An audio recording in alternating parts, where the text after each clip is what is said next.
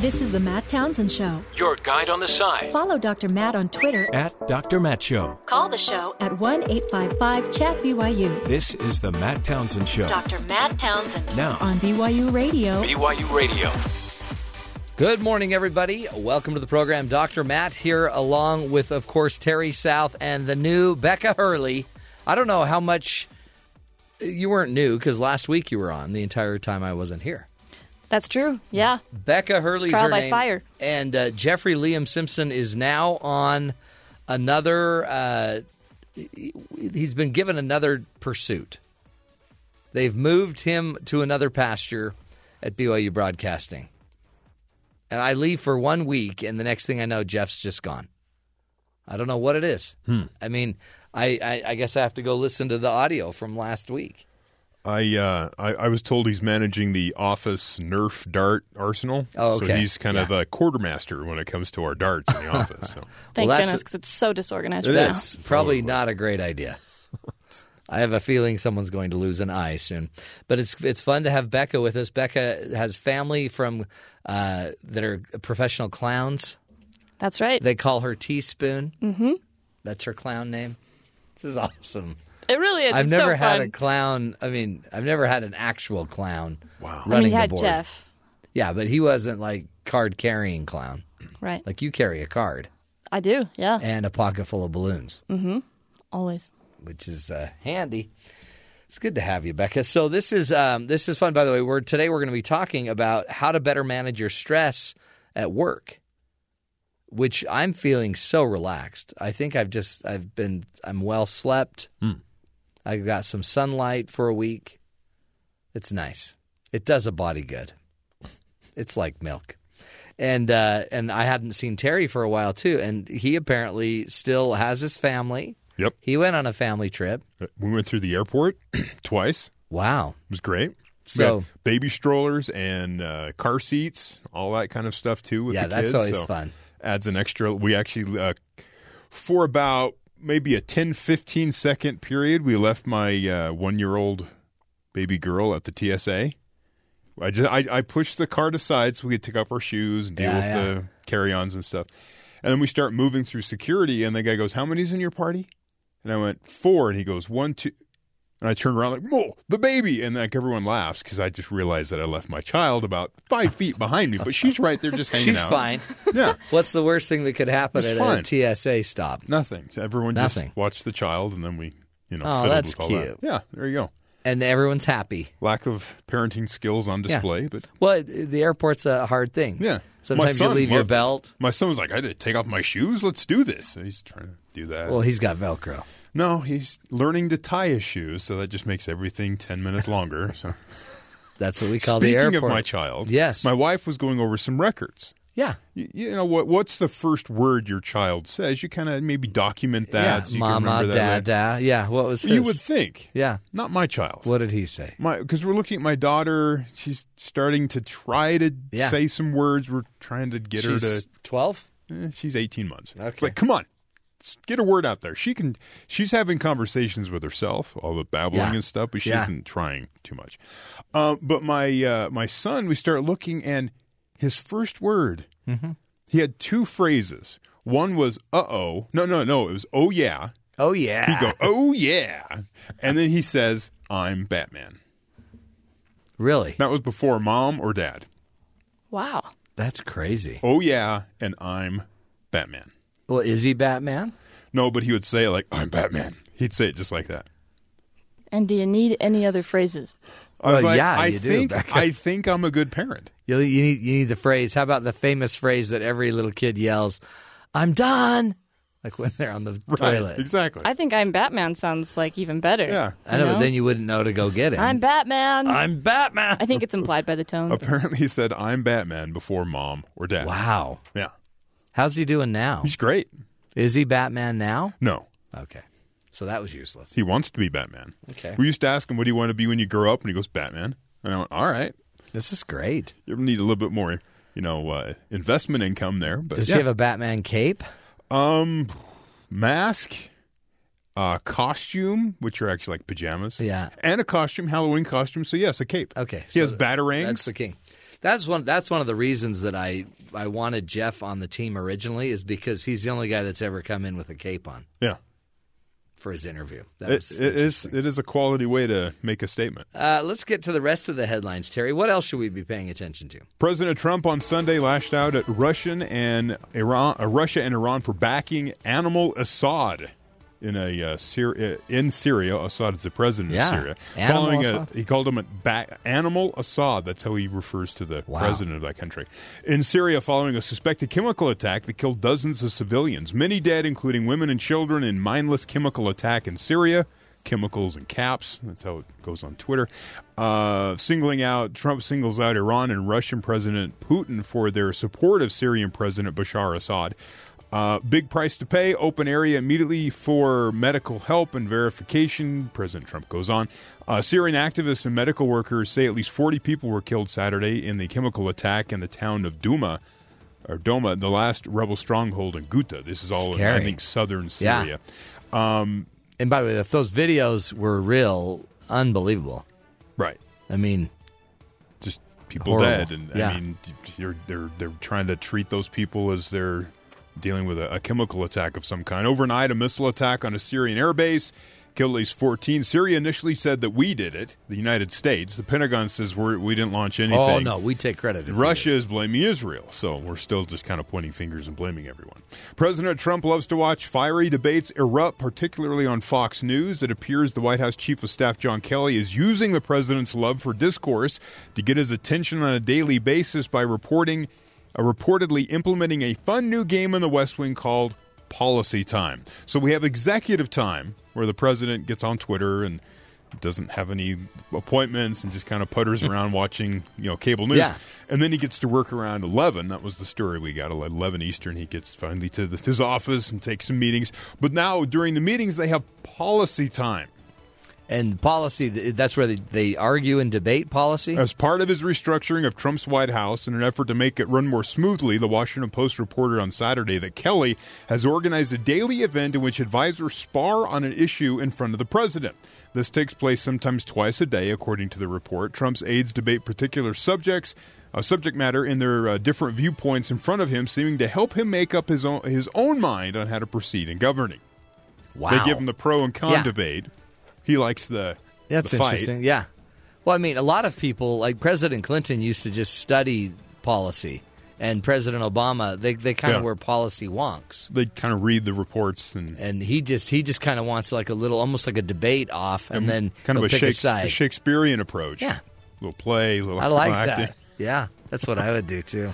I did read that there were multiple PowerPoint presentations to explain Amazon and the post office's relationship. Okay. And how Amazon pays the post office to ship its items, even though the president thinks that the post office is losing money for shipping Amazon's items. But Amazon's paying the price. So multiple PowerPoints that just didn't get through to the president. Yeah, no, on it's how better. This whole I think thing it's works. better to have a crew, a cast. Okay, a troop, a troop. Yeah, the policy troubadours. Wow. Ahead of Mr. Mark Zuckerberg's trip to Washington, Facebook has hired a team from the law firm Wilmer Hale. Oh, boy. As well as outside consultants to coach him on questions lawmakers may ask and how to place his answers and react if interrupted, according to people close to the preparations who will speak only anonymously because they were private sessions. Yeah, right. Facebook has also set up mock hearings involving its communications team and outside advisors who role-play members of Congress. Internal staff has pushed Zuckerberg to answer lawmakers' questions directly and not to appear overly defensive. Their goal is to make Zuckerberg appear as humble, agreeable, and forthright. Yeah. Facebook Monday will begin alerting the 87 million users whose data may have been harvested by Cambridge Analytica. So keep watching Facebook. You might get a surprise. It's like the golden ticket. Yeah, but what could you do about it? Because what they're going to know is that you like these movies and these books, and maybe you have a dog. Yeah. It's not like they have your credit card number. So it's almost like they're your neighbor. They actually get your credit card number from another data breach, but that's a different story. That's a different story. Finally, this one made me, I don't know, I kind of had more positive thoughts after this story. Oh, good. That's about time. It was, so we'll go into it. The Wall Street Journal story. For years, the big brands tried to go healthy as the main strategy to win back consumers who had defected to Greek-style yogurt and protein bars for breakfast. Talking Right. big cereal companies. Yeah. Breakfast cereals. That didn't work. Overall, cereal sales in the U.S. have declined 11% over the past 5 years. Post recently brought back Oreo O's Why? because they taste good. They're just like Oreos and milk. It's like having cookies for breakfast. General Mills revived its discontinued artificially colored and flavored Trix cereal last year after consumers complained about the dull look and different taste of the all-natural ingredients the company had used as substitutes. Jeez. General Mills reported that retail sales of its cereal rose 2% in the last quarter thanks to peanut butter chocolate Cheerios and Lucky Charms Frosted Flakes. Really? Kellogg discontinued its lower sugar Frosted Flakes and came out with the chocolate and cinnamon varieties. After working for years to remove the synthetic dyes in Lucky Charms marshmallows, General Mills has abandoned that goal and instead recently came out with a new unicorn-shaped marshmallows. Oh, wow, really? So cereal went healthy. Yeah. And now they're like, wait, nobody wants healthy cereal. So they're revamping the sugar and artificial colors. Tricks are for adults. And then it says this is Mintel is a consumer research firm. They have found that 43% of adults eat cereal as a snack at home. 43% do, huh? Yeah. They go buy a box of cereal just so they can snack on it. Not that they have like milk and everything with it. They just grab it out of the box and eat it. Wow. See, I don't do that. I don't either. I like to just make it a morning thing if I ever do it. For some reason beyond me, my son has ended up with some Lucky Charms and some Captain Crunch, and I've eaten some of those. I'm like, these really taste gross. You mean Batman? Right, Batman. That's it. That's his secret identity. We have to, Sorry.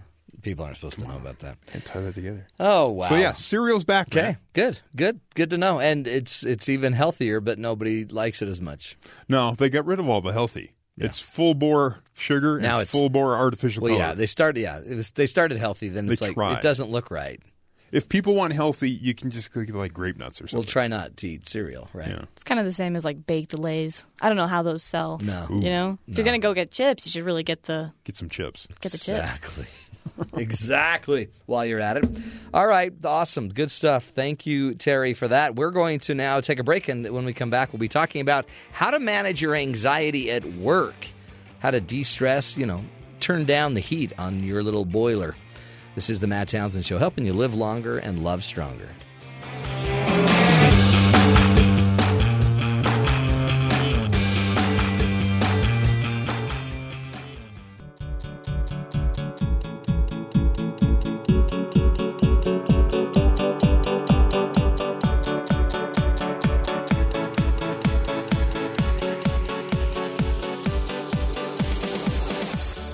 The feeling of stress at work is like a pot on the stove that begins to boil. Everything is going okay until the water boils to high and everything starts flowing out, right? Overflowing, in fact.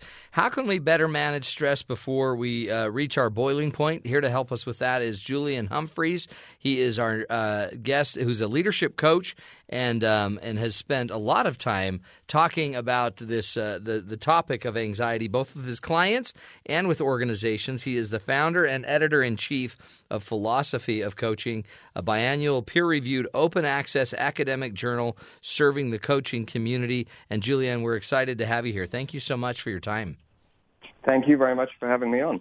Talk about this. You made a really interesting point in your article about the fact that once you start actually looking for anxiety at work, it's everywhere. You can see it in almost every aspect of work. Talk about that.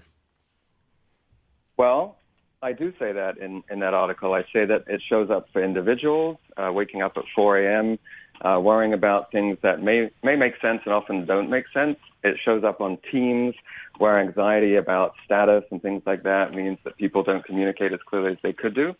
And it shows up in organizational structures where whole divisions or the ways that the organization is structured are a result of certain anxieties that aren't getting resolved and aren't getting talked about. Do you think anxiety, is it increasing? Is it newer in the organizational world, corporate world, in our work life, or are we just paying more attention to it? Why is it becoming such a dominant theme? Well, I distinguish between anxiety, fear, and stress. And stress is the kind of what you mentioned at the beginning when you're in a situation like I am right now on the radio, where I may be kind of nervous, I may be worried that I'm going to say the wrong thing, and so my hands are sweaty or whatever it may be. It's a very sort of in the moment thing. Fear is when I know what I have to do, but I don't particularly want to do it. So I know that I have to make a sales call, but I don't really want to do it, so I procrastinate. And anxiety is a more deep felt sort of almost existential angst where you don't even really know what you should be doing to address the threat that you're experiencing. And that kind of anxiety is way, way, way more common in the workplace these days, because we're at a time where really nobody knows what the future looks like. Change is so fast-paced, and we don't even know if we're going to be in work 10 years from now or whether artificial intelligence is going to put us all out of work. There's just so many things going on that we're kind of paralyzed and uncertain. People talk about volatility, uncertainty, complexity, and ambiguity, VUCA. And that's the kind of thing that is incredibly anxiety-inducing when I talk about anxiety in that latter sense. In fact, plus it seems like with technology and more flex time, it seems like our work isn't just something we go do at our office. It's now something we carry with us 24/7. Absolutely. Yeah, we can't turn it off. Our phones are buzzing at all hours of the day and night. And that in itself means that we don't get a break in the same way that we used to. So as a coach and somebody that is working with organizational leaders and just leaders and managers and people, you suggest we figure out a way to make the anxiety work for us. What do you mean by that? How do I take this nervousness or this anxiety and actually start turning it into something more valuable? So anxiety is kind of inevitable. I think if we experience no anxiety at all, we'd all be sitting on a mountaintop meditating and not doing that much. So it's not that anxiety is bad. We have, it's inbuilt into us, and we want to do various things as a result of certain anxieties. The question is, are we being anxious in a way that actually serves our long-term goals and purposes, or are we being anxious where we're not really resolving any of the sort of bigger questions? We're just kind of acting out of anxiety in the moment. And the way that I address that with the leaders is I open up a conversation about anxiety, and I say, firstly, often leaders will come and they'll say, I need to do this, I need to do that, I have to do the other. And that's all coming from a very kind of anxious place. And so first I have to sort of create a context where they can relax enough so that we can actually have a broader conversation, not about what they need to do or what they should do, but what they really want to do and what's really going to, allow them to grow into the person that they want to be as they proceed in their career. So it's managing that kind of anxiety, that very what we call sort of saboteur-driven anxiety, and turning it into a more of a conversation about anxiety and about values and about what they vision, what they really want to achieve, and then orienting their anxiety to support that vision. Is it, and do you see with your clients that, this is something that can be controlled. We can do more and more to actually identify the type of anxiety we have and then operate, and more aligned to it, to utilize it more effectively. But there is hope, right? A lot of times people with anxiety would rather just kind of run away, it seems like, or avoid it, but it seems like avoiding it only makes it worse. Well, that is unfortunately the case. There was a meme floating around on Facebook last week, which had this big iceberg, and at the top of the iceberg, above the water, was anger, and below the iceberg were all these other things, all these other emotions that in general don't tend to get spoken about. So on the surface, you have anger and frustration, and underneath you have, among other things, anxiety and fear. And often we only talk about the anger and the frustration, and we deal with the anger and frustration as if it's the real cause of the problem. And if you start talking about those deeper emotions, and often they're less empowering emotions. There's something very powerful about anger and frustration. It makes you feel strong, makes you feel powerful. When you start talking about fear and insecurity and anxiety, it's in a way a much more vulnerable place to be in, and so people would rather not go there. But unless you're willing to go there and talk about those kinds of things, then you never really get to the heart of the problem, and so you just create the same kind of problems over and over again. So true. And again, it's like it can start to consume your very approach to everything you do. It manages how you think about the problem, how you see the problem.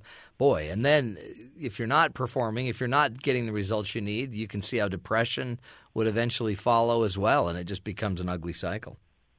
Right, and then people deal with the depression as a symptom rather than a cause, and so they attempt to drink their way out of it, or they try and tackle it directly. Whereas in my point of view, I mean, obviously, if you're suffering from very clinical depression, I'm speaking for the most part within the realm of healthy, functional folks. Yeah. I'm not an expert on serious mental illness or anything like that. But if you just try and deal with the symptom rather than the cause, it's never going to get you the results you're looking for. Talk about the differences that you break anxiety into many forms, and they're all pretty common. What are the forms of anxiety? How do they approach? And what would we see? I mean, I know one of them is performance, and that would probably manifest a different way than maybe just other types of anxiety. Walk us through that. Yeah. So performance anxiety is, in a way, a fairly straightforward one compared to some of the less common ones. So performance anxiety, if you have to get up and do a big presentation, there's a lot of fear that comes up, a lot of sense of, who do I want to be in this presentation? Am I at risk of being laughed at or anything like that? And what do I even want to say? It took me a long time to even sort of figure out that anxiety was at the heart of much of what I was seeing in the workplace. And until then, I had a sort of anxiety about what I would even say when given an opportunity to speak like I am now. So performance anxiety is, I was a musician for a long time. I used to get all sorts of anxiety before I got on stage and performed in front of people. So that's in a way quite a common one, and one that I think there's a lot of support for.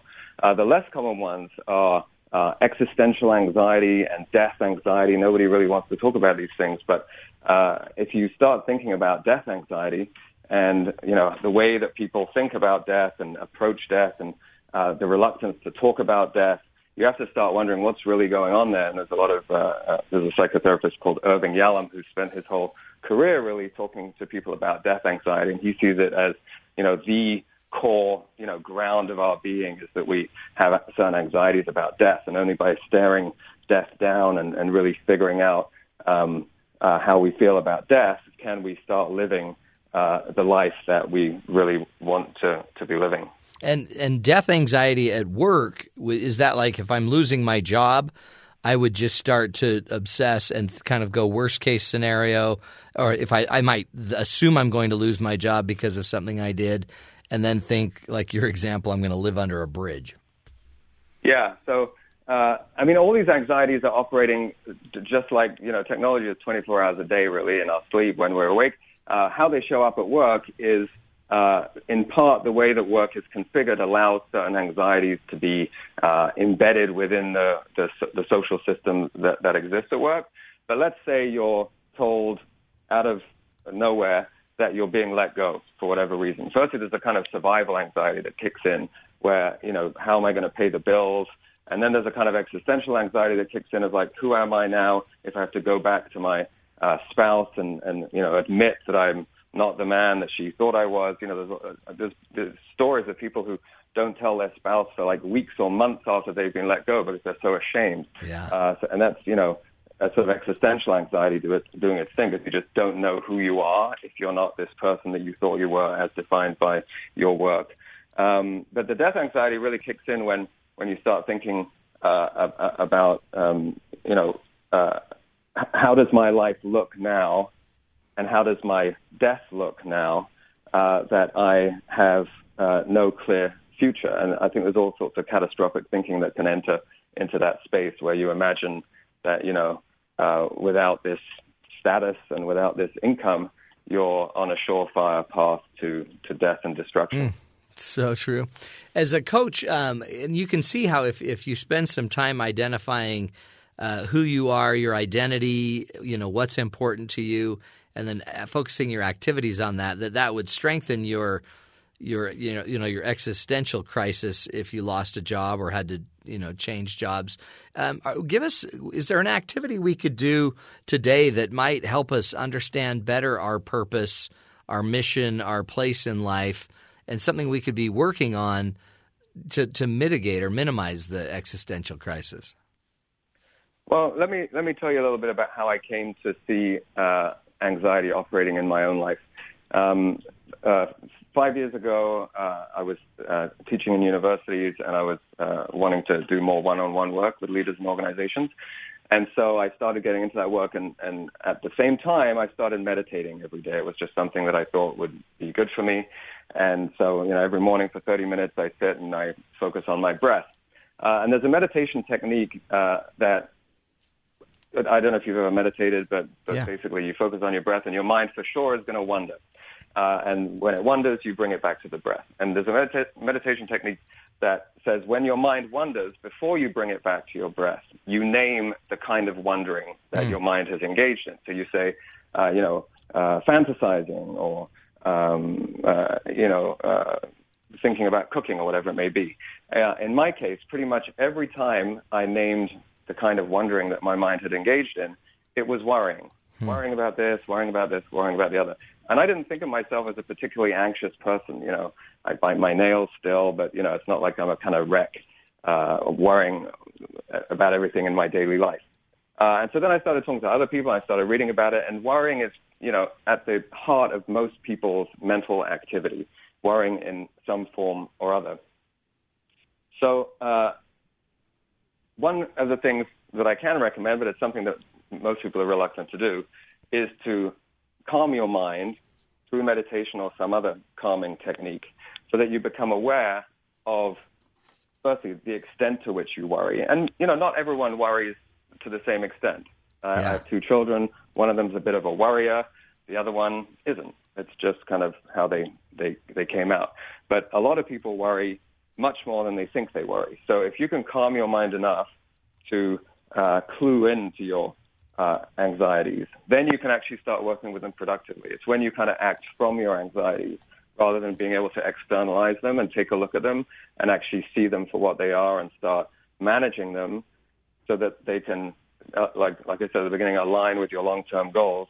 That can be really helpful. So meditating or journaling or even exercise or any kind of activity that allows you to really clue in to yourself, yoga, anything like that.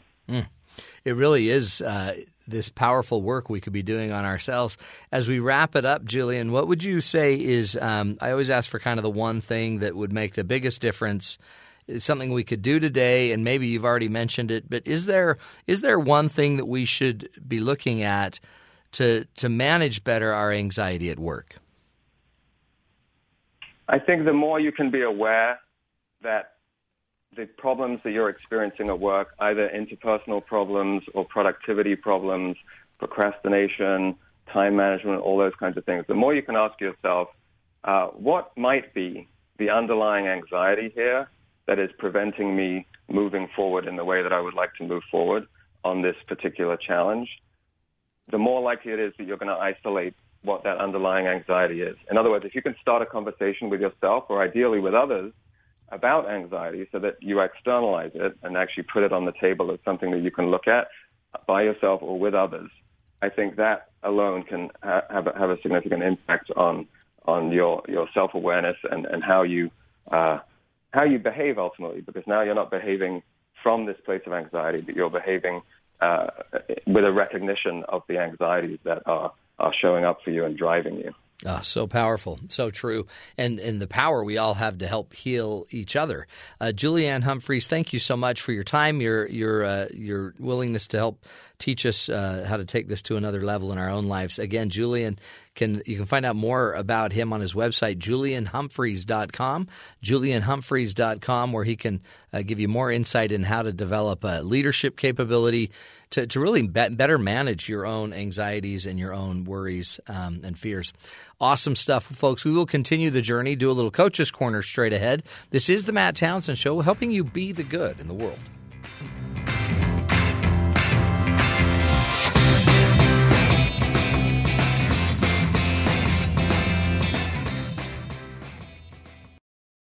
matter with you, boy? You too stupid to do what your coach tells you? Because life doesn't come with a handbook, you need a coach. Here's Dr. Matt and his coaching corner. Play ball. Welcome back. You know, anxiety is going up. We talk about it on the show quite a bit now, and I think there's just so many reasons why, right? Technology, plus how much we've enabled our children as parents. You know, we never wanted them to feel the pain that we may have felt, so we did everything we could as a parent to keep the pain out of their lives. And in so doing, we may have created little monsters that think that life is about not having pain. But as Julian was teaching us, there is some power, incredible power, in you becoming more and more aware of your own psyche, your own head, how your thoughts work. So I wanted to take a minute and talk about our thinking. A lot of people, we don't even notice a lot of our thoughts. Some estimate that 90 to 95% of our own thoughts are subconscious. We're not even consciously thinking them, right, until we sit down and start paying attention to what we're feeling, to what we're sensing, to what we're doing. And by just maybe meditating a little bit more, taking some time to ponder and to think about life and then naming it, then the thought doesn't have to just continue without any evaluation. We might be perpetuating certain thoughts in our lives that really have no use except just to keep holding us down. And for some reason, our subconscious may think that's a good idea, to just keep you from risking, to keep you from trying something new. And so thoughts perpetuate that you're not good at this, you'll never be good at this, you'll never remarry, you'll never – whatever the issue may be. So I wanted to give you a few tools to take on some of the thoughts and that may be impacting you. One thought, if you've ever spent a lot of time just stressing about things – sometimes our thoughts are used to organize us, and we might have a thought or a prompting that comes across our mind that is really there to make sure we don't forget an appointment, that we schedule something, that we get it down. And I'm a big believer that thoughts are going to stay in your head and in your heart and in your mind until you do something about those thoughts. So with each one of these examples I give, there are ways to handle the organizing thought. When you think, I really need to get going on my homework, I need to get doing that, then act on it. Start writing it down. Put it on the schedule. Make a list. Get out and actually do something. Pull out your phone and start making your to-do list. And by simply putting it on the to-do list, your brain can then let go of the thought, and it doesn't have to keep recirculating that thought. But if you keep having the thought, I really need to work on that thing. I need to work on it. I need to work on it. The fastest way to get rid of that thought is to go do something on the thought. Okay, so organize the thoughts by acting on them, scheduling them, writing them down, putting them on a to-do list. Some thoughts, though, aren't thoughts about scheduling. They're thoughts about connection, thoughts that connect us. And so what you might want to do with those thoughts are go share them. Those might be a thought, I really need to call so-and-so, an old friend. And what you might want to do is find a way to go connect to that person really fast. You might text them, call them, do whatever you can, but if you want to eliminate the thought, then act on it again by sharing it. Some of our thoughts might just be, and I saw this over the weekend with my kids, is share some thoughts that I've had. About one of my kids, I felt prompted to tell him what I thought he'd be really good at when he went to college and what he should be studying, because I think he'd be really excellent at this. And so I just connect with him on a walk and we talk about it, and boom. Or tell them how proud of them you are about other things. If you're having the thought, getting that prompting, share the thought with the people and see if it doesn't connect us. Some thoughts, though, just block us, right? And there are ways I found to kind of dump the thoughts that get in the way, the thoughts that keep us down. One of my favorite ways to do it is, again, I believe you need to act on your thoughts if you want to eliminate them or get rid of them. And one of them is just writing. I call it data dumping. And I just suggest you write nonstop and get all your feelings, even if they're negative feelings. I wouldn't necessarily write these in your journal so all your kids down the road can see your dark side. But you could just dump it on a piece of paper. And I suggest you write one line of whatever you're feeling and thinking. Oh, that person drives me crazy. Oh, they're so mean or whatever. Don't try to edit yourself. Just get those thoughts out. Then what I like to do is write the second line right on top of the first line.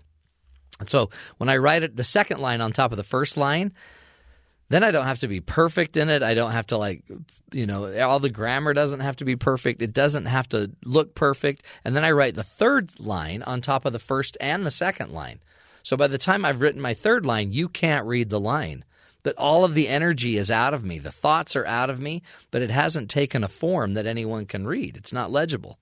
So I feel free to dump my thinking, my stinking thinking I call it, so that it's now in a place, and then when I'm done writing, and I write till I'm exhausted. That's how I get bad thoughts out of my head, bad ideas out of my head, people that frustrate me. That's how I get them out of me. Then I can just crumple up the paper and I throw the paper away. And it's gone. And then the last kind of thought we can deal with are the thoughts that inspire us. I would journal those. I would get those in some book of your memories, just so that you can keep those inspiring thoughts alive. And I always try to keep a journal or a book around me where I can write down my favorite quotes, write down my biggest lessons, and it's with me pretty much everywhere I go. And it changes me. I think it helps me be a better person, and it makes me realize that my life is meant to be written down. And it's not always that great, quite honestly, but it is that important that I imagine that there will be a day that after I've died that my kids or grandkids are going to be fighting for these journals. And they're not like perfectly, they're not journals. Dear diary, I confronted my biggest enemy today. No, it's just like, hey, I thought this today. I thought that was pretty funny. Boink. Sometimes they're dated, sometimes they're not. But they're my thoughts, and they matter. They matter to me, and I think eventually they'll matter to others. It's where I get my ideas for books and content is just anything I've documented. And that's getting harder with technology because now I don't know, should I put it in a book or should I put it in my technology? Technology is always with me, but the book isn't. But I like the book writing more, so I'm still trying to work that one out. As soon as I come up with a good answer for that, I will give it to you. Anyway, that's the Coach's Corner. Just simple ways to manage your thoughts, the thoughts that inspire you, the thoughts that block you, the thoughts that connect you, and the thoughts that organize you. Take it or leave it.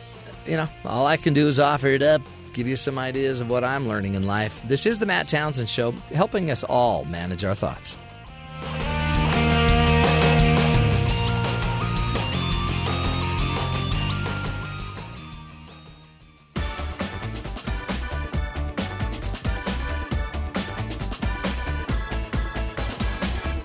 Welcome back, folks. As we do what we can to give you a leg up in life, what better way to do it than to learn how you learn?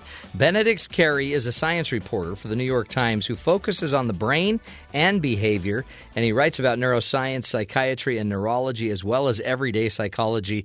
He joined us on the show a few months ago to talk about his book, How We Learn, and the science behind it. We began talking about how parents could read this book and take that info straight to their families. Absolutely. I mean, parents are really the ideal audience for this. And I think you hit on something there. I mean, we're never taught how to learn. No one ever teaches us that. We're just given lectures about what's right and wrong in terms of learning. Get yourself to your room and open the books and put your head in, kind of thing. And that's not helpful. And in the end, and I think a lot of us, I'll speak for myself, longed for some mentoring. To be a student, and never got it. You just never get it. You're kind of on your own in a way, and so I think for anyone, parents and kids for sure, it's so nice to know what the science says about learning. I mean, at least you can be your own mentor a little bit, and so that's the idea with this book. Do you sense any difference with this new age where it's so technologically driven, we are so app driven? And, maybe the attention span of our each of us is shrinking. What do you sense is going to happen with how we learn in the next, couple generations? I tend to think, Matt, that the innovations in the technology can be indeed exploited to sort of deepen learning. That is, that they can be extremely helpful. Now, we talked about this a little bit in the first break. If you're constantly distracted when you need to pay attention, it's not going to work for you, okay? But here's what I think about the sort of technological change. You have on your phone now all sorts of capabilities: video, audio, little short movies, things that your friends send, pictures, photos, podcasts, books. All that stuff is available in your pocket. And really, we all learn in a whole variety of ways, and I think that the technology is allowing people to do just that. I'll give you an example from the newspaper. I mean, I work with the New York Times. I'm a science writer there, and of course, traditionally, that's been old media. We write stories, we print them on the page. Of course, we've had to sort of change everything and try to innovate at the paper. And one of the things that's being done, and effectively, is to present stories not as simply printed text or even printed text with photos, but text, photos, podcasts, slideshows, videos. Yeah. So you have about half a dozen different ways for people to receive the information, and as we discussed before, changing the way that you approach a particular kind of information. Mixing it up is good. It's helpful. It multiplies the ways you sort of are absorbing the information. That's so true. Videos, good to see the podcast, etc. And I guess that makes it so then if you incorporate all the other lessons about breaking up the time, how we bring it into us, and kind of mixed, it's almost a mixed methods approach, man, you actually might be able to leverage it even deeper. Yeah, I think you'll be able to leverage this. Look, we're all somewhat highly distractible. That was the case well before all of the social media sort of swept the world. We distracted ourselves continuously. I'll speak for myself. I certainly did so well before the iPhones and so on. But you're right. I think that and this will happen, smarter people than I will put together the science, which is independent of technology, by the way. All the scientific thing that I write about in that book is things you can apply yourself. You don't need any fancy computer stuff. But they'll put together that with computer applications, right? That basically are built on the foundation of the science itself. So, and some of those will be excellent. A lot of them will be bad. I'm not going to sugarcoat it. How it's it is. Not everything's not perfect. Yeah. Right, everything's not perfect, and a lot of the stuff will be junk, but there'll be some good stuff that will come out of that. And you have a whole bunch of different ways you can learn through your phone, and I think that to the extent that that's built on the science of learning, the cognitive psychology of learning, can be very effective. What do you suggest as we kind of think about this, like sitting down with our kids? How do you envision that happening? What do you do to do that? Do you just sit down and start teaching them ideas, or how do you suggest we as parents teach our children to learn? It depends on the kid's age, but the book I've written is not long. I'll read it pretty quickly. It'll give you a handful of techniques, about 10 of them, and a big idea about how they work together and so on, and how they're applicable. Now, depending on the kid's age, you can at some point you can teach them directly, but before then, I would say that's about middle school. Before then, you can do all sorts of stuff that makes studying a lot more fun and more effective, and I'll give you one example. Yeah. We've already talked about switching locations. I mean, if you've had, I have kids, they're grown now, but they hated doing homework and they hated sitting still. They're very restless, so you can use that in your favor. So you can move them around. In other words, you don't have to be yelling at them to get back in the room. And get in your room. Around as long as they continue to work. Right, that's already more fun than standard homework. And it's a better way to deepen the actual memory. Now, you can also have kids, depending on their age, play teacher, which is a great way. The actual technique is called self-testing or self-examination, because you're having to draw on your knowledge and teach it to someone else. Now, kids of a certain age love playing teacher. You can't, that they love doing that, and that's a way of really deepening the study experience. And it's a ton more fun than, again, just having to strap into a chair. So those are two examples. You bet. The point is, you can basically adapt these techniques to whatever your kid's doing. And I've seen it. I mean, a great thing today is let your kids, as they get older and turn into teens, let them teach you about technology. Yes. Because yes. that's where a lot of us are behind anyway. And man, what a powerful way when you put them in that role as teacher. Then you can have them even start teaching the other kids just, math or whatever stuff they've got to learn. We got about 30 seconds, Ben. And so just teach us, what's the one thing that we all ought to remember when it comes to our learning, our growth? What's the key? There's a couple of keys. Take the pressure off yourself to try to live up to some ideal of how to study, because there is none. Yeah. Okay. And the other one is, no one ever got learning on 101 in the class, but it's there, it exists, and it allows you, most of all, it's the best part, to be tactical about your study. You don't have to pray that you're doing it right or wonder if you're doing it right. You can build techniques so you know you're doing it right. Mm-hmm. So those are the two big things. That's great. Relax and have tactics. Yeah, learn and learn how you learn, and then build tactics around it. Exactly. It seems like easy learning. It's never going to be easy. It never is it? Easier.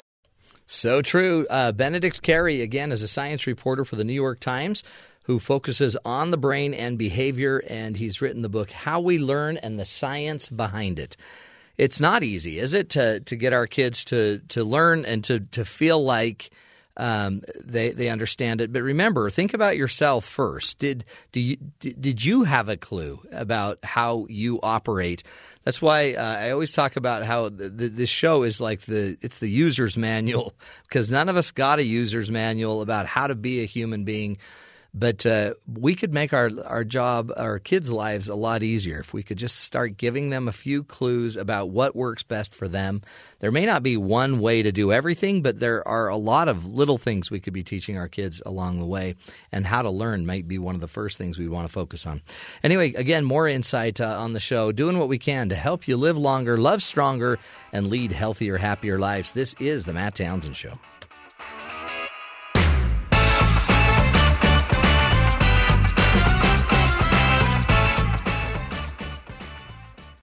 This is the Matt Townsend Show. Your guide on the side. Follow Dr. Matt on Twitter At Dr. Matt Show. Call the show at 1-855-CHAT-BYU. This is the Matt Townsend Show. Dr. Matt Townsend Now on BYU Radio. BYU Radio.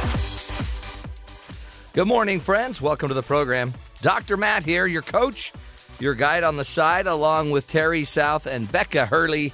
The gang is gathered, my friends. Today we're going to be talking about Amazon taking over healthcare. Pretty interesting little dynamic when Warren Buffett sees a business opportunity, and then he combines with Amazon and J.P. Morgan, Chase, and they think, hey, maybe what we ought to start doing is offering healthcare. It's a very interesting – they're going to be doing it for their own employees. Why not then create a product that everyone can use? So we'll get into that. What does that mean for the rest of us? Also today we're going to be talking about – we got to get into the fact that President Trump's personal attorney has now had his offices raided by the FBI. This seems to have upped the ante a bit in the Trump investigation. Interesting story. There was a lot of paparazzi that were outside the office building this was happening in. It was either an office building or a hotel. I can't remember. Wow. But the paparazzi were out there because McGregor, the UFC fighter, McGregor.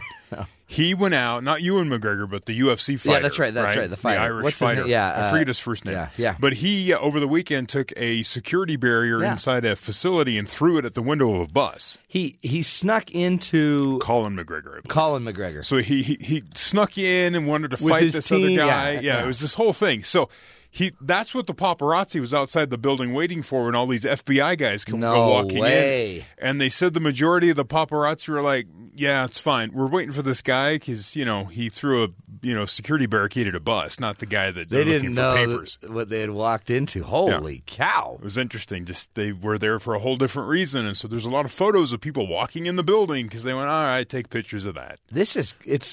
Boy, by the way, the McGregor thing's crazy in and of itself. Right. Because he may have just shot himself in the foot from ever doing anything with the UFC. Maybe. Because or it's a huge hey, this isn't promotional WWE. We have standards. Except for one of the UFC top fighters, Ronda Rousey, just fought with the WWE. Well, she's not in the UFC anymore. Right. She's out of Ultimate Fighting. Yeah. She lost one fight and apparently crushed everything, so now she's off to, play act. Okay. That's how that works. That's how that works.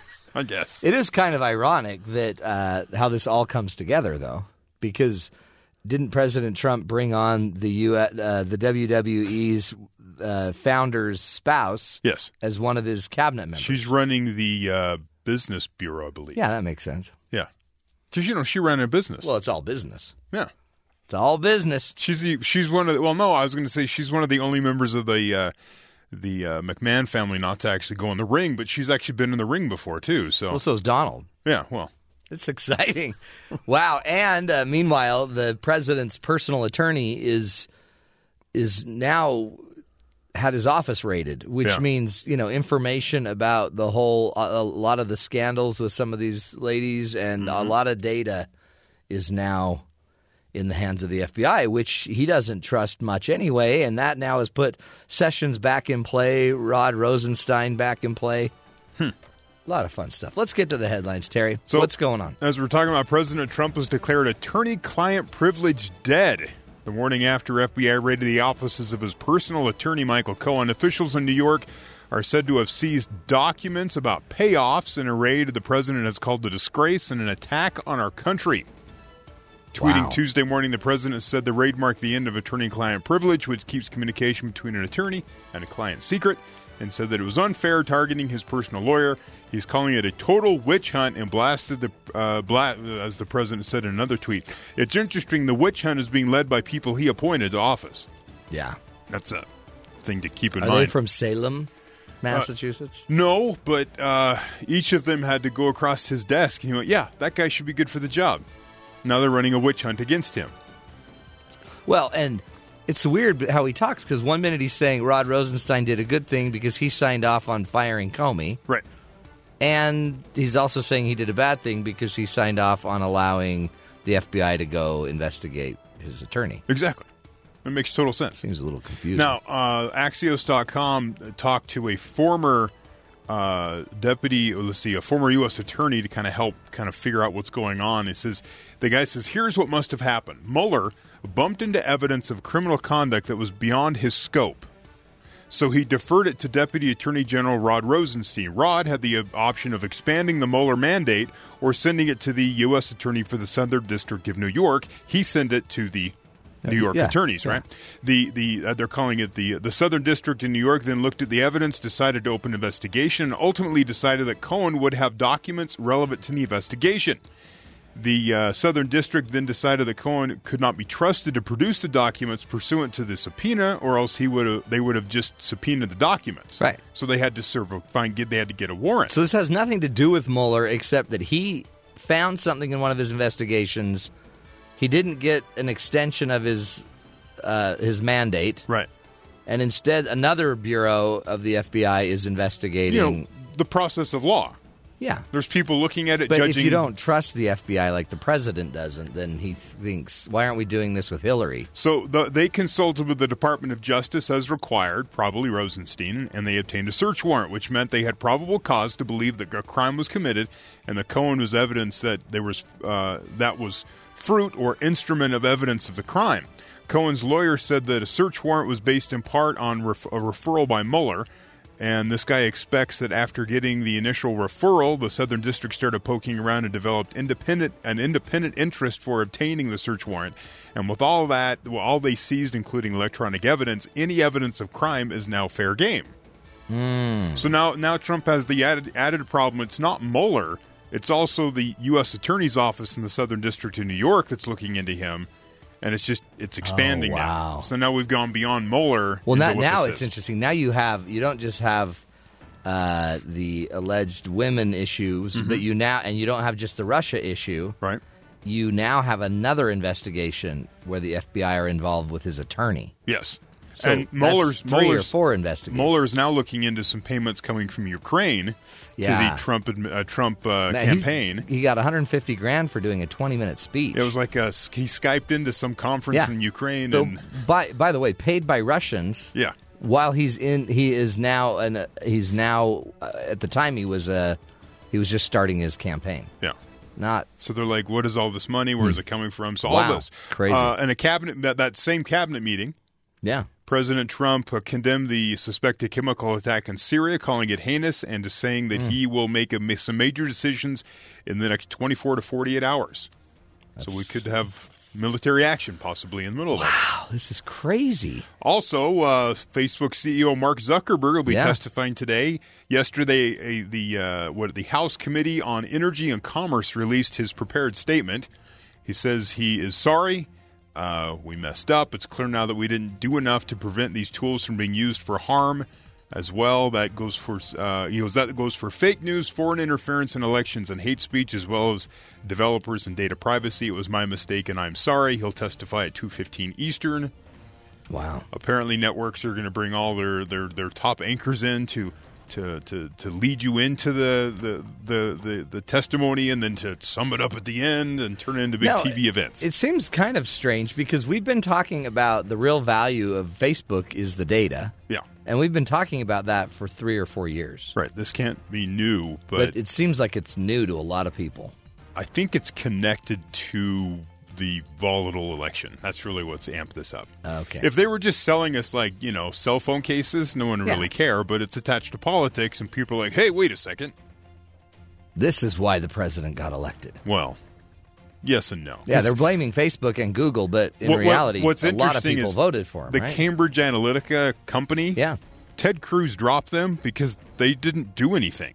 It didn't work. Their process was they saw that it turned out that the people didn't really know what they were doing. They were it was kind of like smoke and mirrors, snake oil, that kind of thing. Yeah. And people were using it because certain donors, the Mercer family, said if you want our money, you must use this company. Wow. That was kind of how that all went together. The tangled web. So the actual effectiveness of what these people, what Cambridge Analytica said they were doing with the data, is suspect, as if it even did anything. Yeah. I think it's more just the idea you're using our data, but now they know that you have a puppy and you like these TV shows. It's not like they gave over credit card and your credit information and all that kind of stuff. But and now more information is coming out that Google knows if kids are surfing. Oh, yeah. So now that Google may be giving away kid information. Right. Information about your children. It's just going to roll downhill here. It's going to be bad. Finally, an upstate New York police department fed up with lingering cold weather has placed winter under arrest. Oh, boy. The Depew Police Department wrote Friday in a humorous Facebook post that it has arrested the season. Police say any more snow winter produces will be held against it in court. The department also called for groundhog Puxicani Phil to turn himself in for predicting 6 more weeks of winter. That's twice now. We have 2 different stories of the police looking to arrest a rodent. They're turning on Puxicani Phil. How do you put little cuffs on that guy? I'm not sure. Police joke, zip ties. On those little just get hands? different sizes zip ties, and you don't have to worry about it. He'd probably need 3 zip ties. Right. Just because he's a big guy. Police joke that they're willing to look past winter's most recent transgressions if it works with the department. New York has experienced wintry weather this month and high winds and caused power outages, as many other parts of the country have. Wow. We can arrest winter now, apparently. Don't know how that's going to work. No. Excited for the arraignment, though. Hey, straight ahead, we're going to be talking about healthcare. Why is it so darn complicated? And what will Amazon's entry into the healthcare world, how will that impact the rest of us? Amazon's pretty good at helping you shop online, right? Do you think they could help us buy our healthcare online? We'll talk about it straight ahead.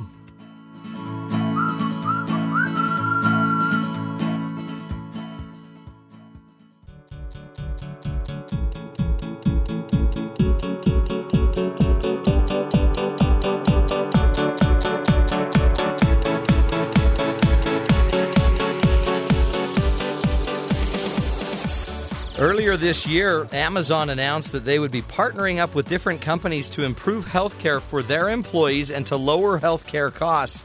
And, is this something that we should all be paying attention to? I would say yes. Our guest this morning is no stranger to our show or the subject. Here to speak with us about this topic is the former president and CEO of a health insurance company and a professor of healthcare finance at Case Western Reserve, J.B. Silvers. Thank you so much for being with us today, and welcome back. Great. Thanks, Matt. Good to talk to you. So this is a weird thing. Amazon, I guess the gold standard of helping people shop online, is now saying that they're going to be entering the healthcare system, really, I guess, by providing better healthcare for their employees, right? But talk about their partnerships. Who are they partnering up with, and why should we care about any of this? Well, they're partnering with J.P. Morgan for one, and Berkshire Hathaway for another. So wow. Jamie Dimon and Warren Buffett. Wow. Yeah. And by the way, big companies too. These organizations, between the three of them, there's hundreds of thousands of employees through those organizations.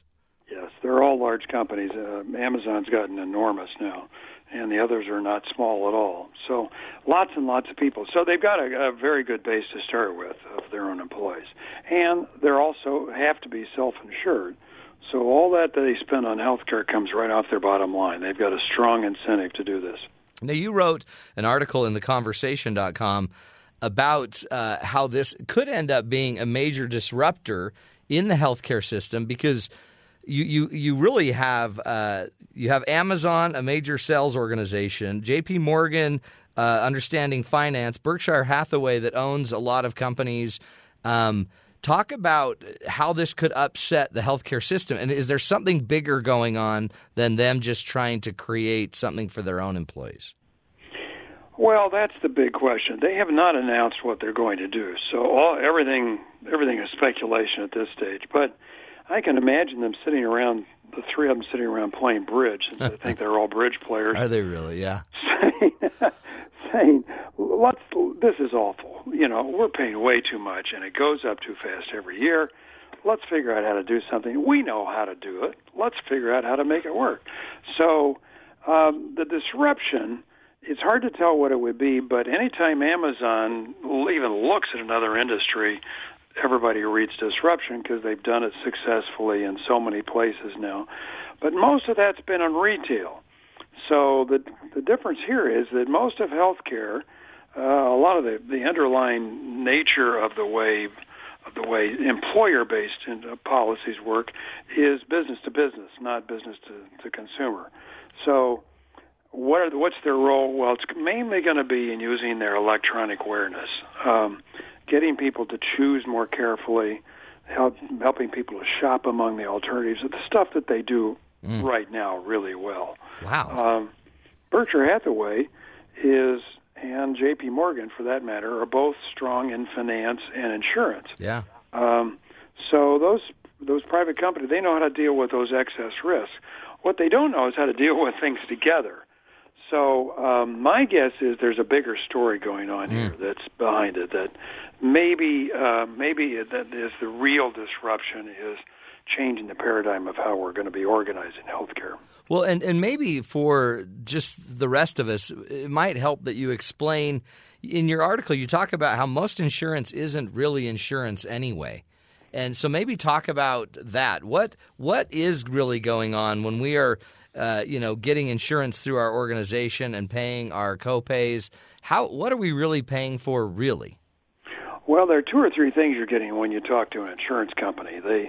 The one you obviously know about is insurance. You're taking care of risks. But you don't have to have that many people in a pool to get rid of the highs and lows. 100, 200, 300 employees is plenty for the really sick patients, employees, to be balanced out by the larger mass of well patients. So you don't need to pay somebody else to bear that risk when you get to be above a fairly small size.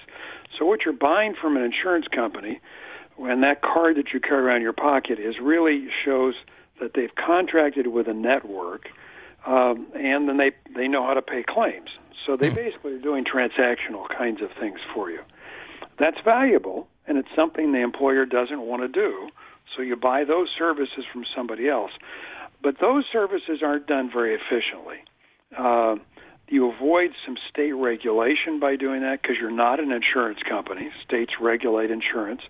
So ERISA is the federal law that lets you get out from underneath insurance regulation, and that's valuable. So you avoid some taxes and some other things, and you can shape it to whatever you want. So you can change the benefit structure, you can do other sorts of things, and companies have been reasonably creative in doing that, but they've had to rely on these outside people, the insurance companies. The important thing is these three are not insurance companies. That makes a difference. Yeah. They're doing something different.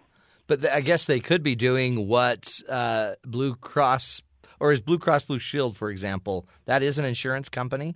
It's an insurance company. That started out as sort of the prototype insurance company. They're sort of the GMAC or the Chrysler finance of the healthcare world. Hospitals, when the price of hospital care got to be high enough, said we need to finance this over a larger body. So they created this pooling mechanism.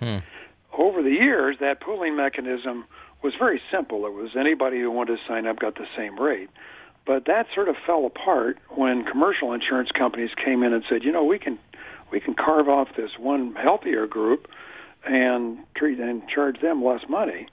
And so the what's called community rating fell apart. So now they're like everybody else. They sell individual policies, they'll sell group policies, and they mostly do this what's called administrative only contract. They make contract with employers to provide contracting services with provider networks and to pay the bills. It's interesting how much of this is just bill management, bill pay, and bill collection versus actual.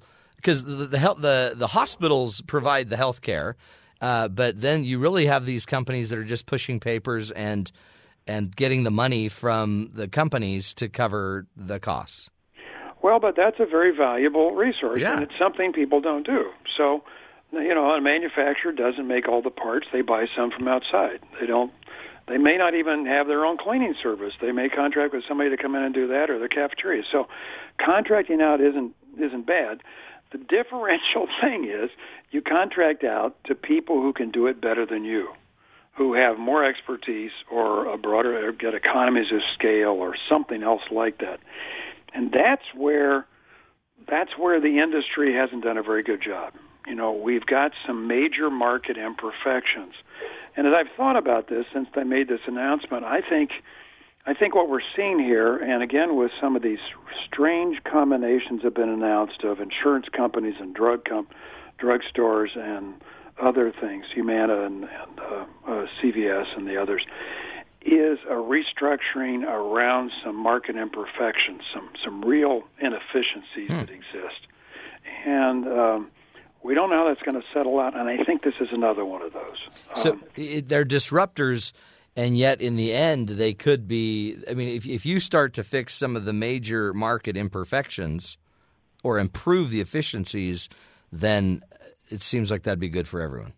Yeah, and this is it's like the next step. The consolidations happen in healthcare happen for three big reasons so far, I think. One is market power. Hospitals got together and created big systems so they could bargain with the insurance companies better. And that worked. They pushed back. They're consolidating. Other things are happening. You're getting doctors involved and all because of reactions to risk. Right. We're asking people to take on a lot more risk, and you have to have more of a critical mass to do that. The next wave, I think, is around inefficiencies, and I'd call that transactions costs that are just not very good. The following wave, and we're in the middle of this one too, is let's do a better job with actual medical care. Figuring out how to actually do it better. That's not what this is about. That's the next one that's going to come. This is about inefficiencies, I think. Interesting. The two that I see these guys dealing with that are sort of below the waterline, one is the middlemen that don't add much value and are taking too much out of the pie. And the two that are sort of obvious behind, largely around these other mergers rather than this one, but I think this one too, are pharmacy benefit management companies, which are beginning to get in the news more, and brokers and consultants for employers that haven't made it in the news. Both of those two entities, and this is drawing back on my insurance company days, don't provide as much value as they should for what they charge. The drug companies are trying to make the pharmacy benefit management companies into bad guys.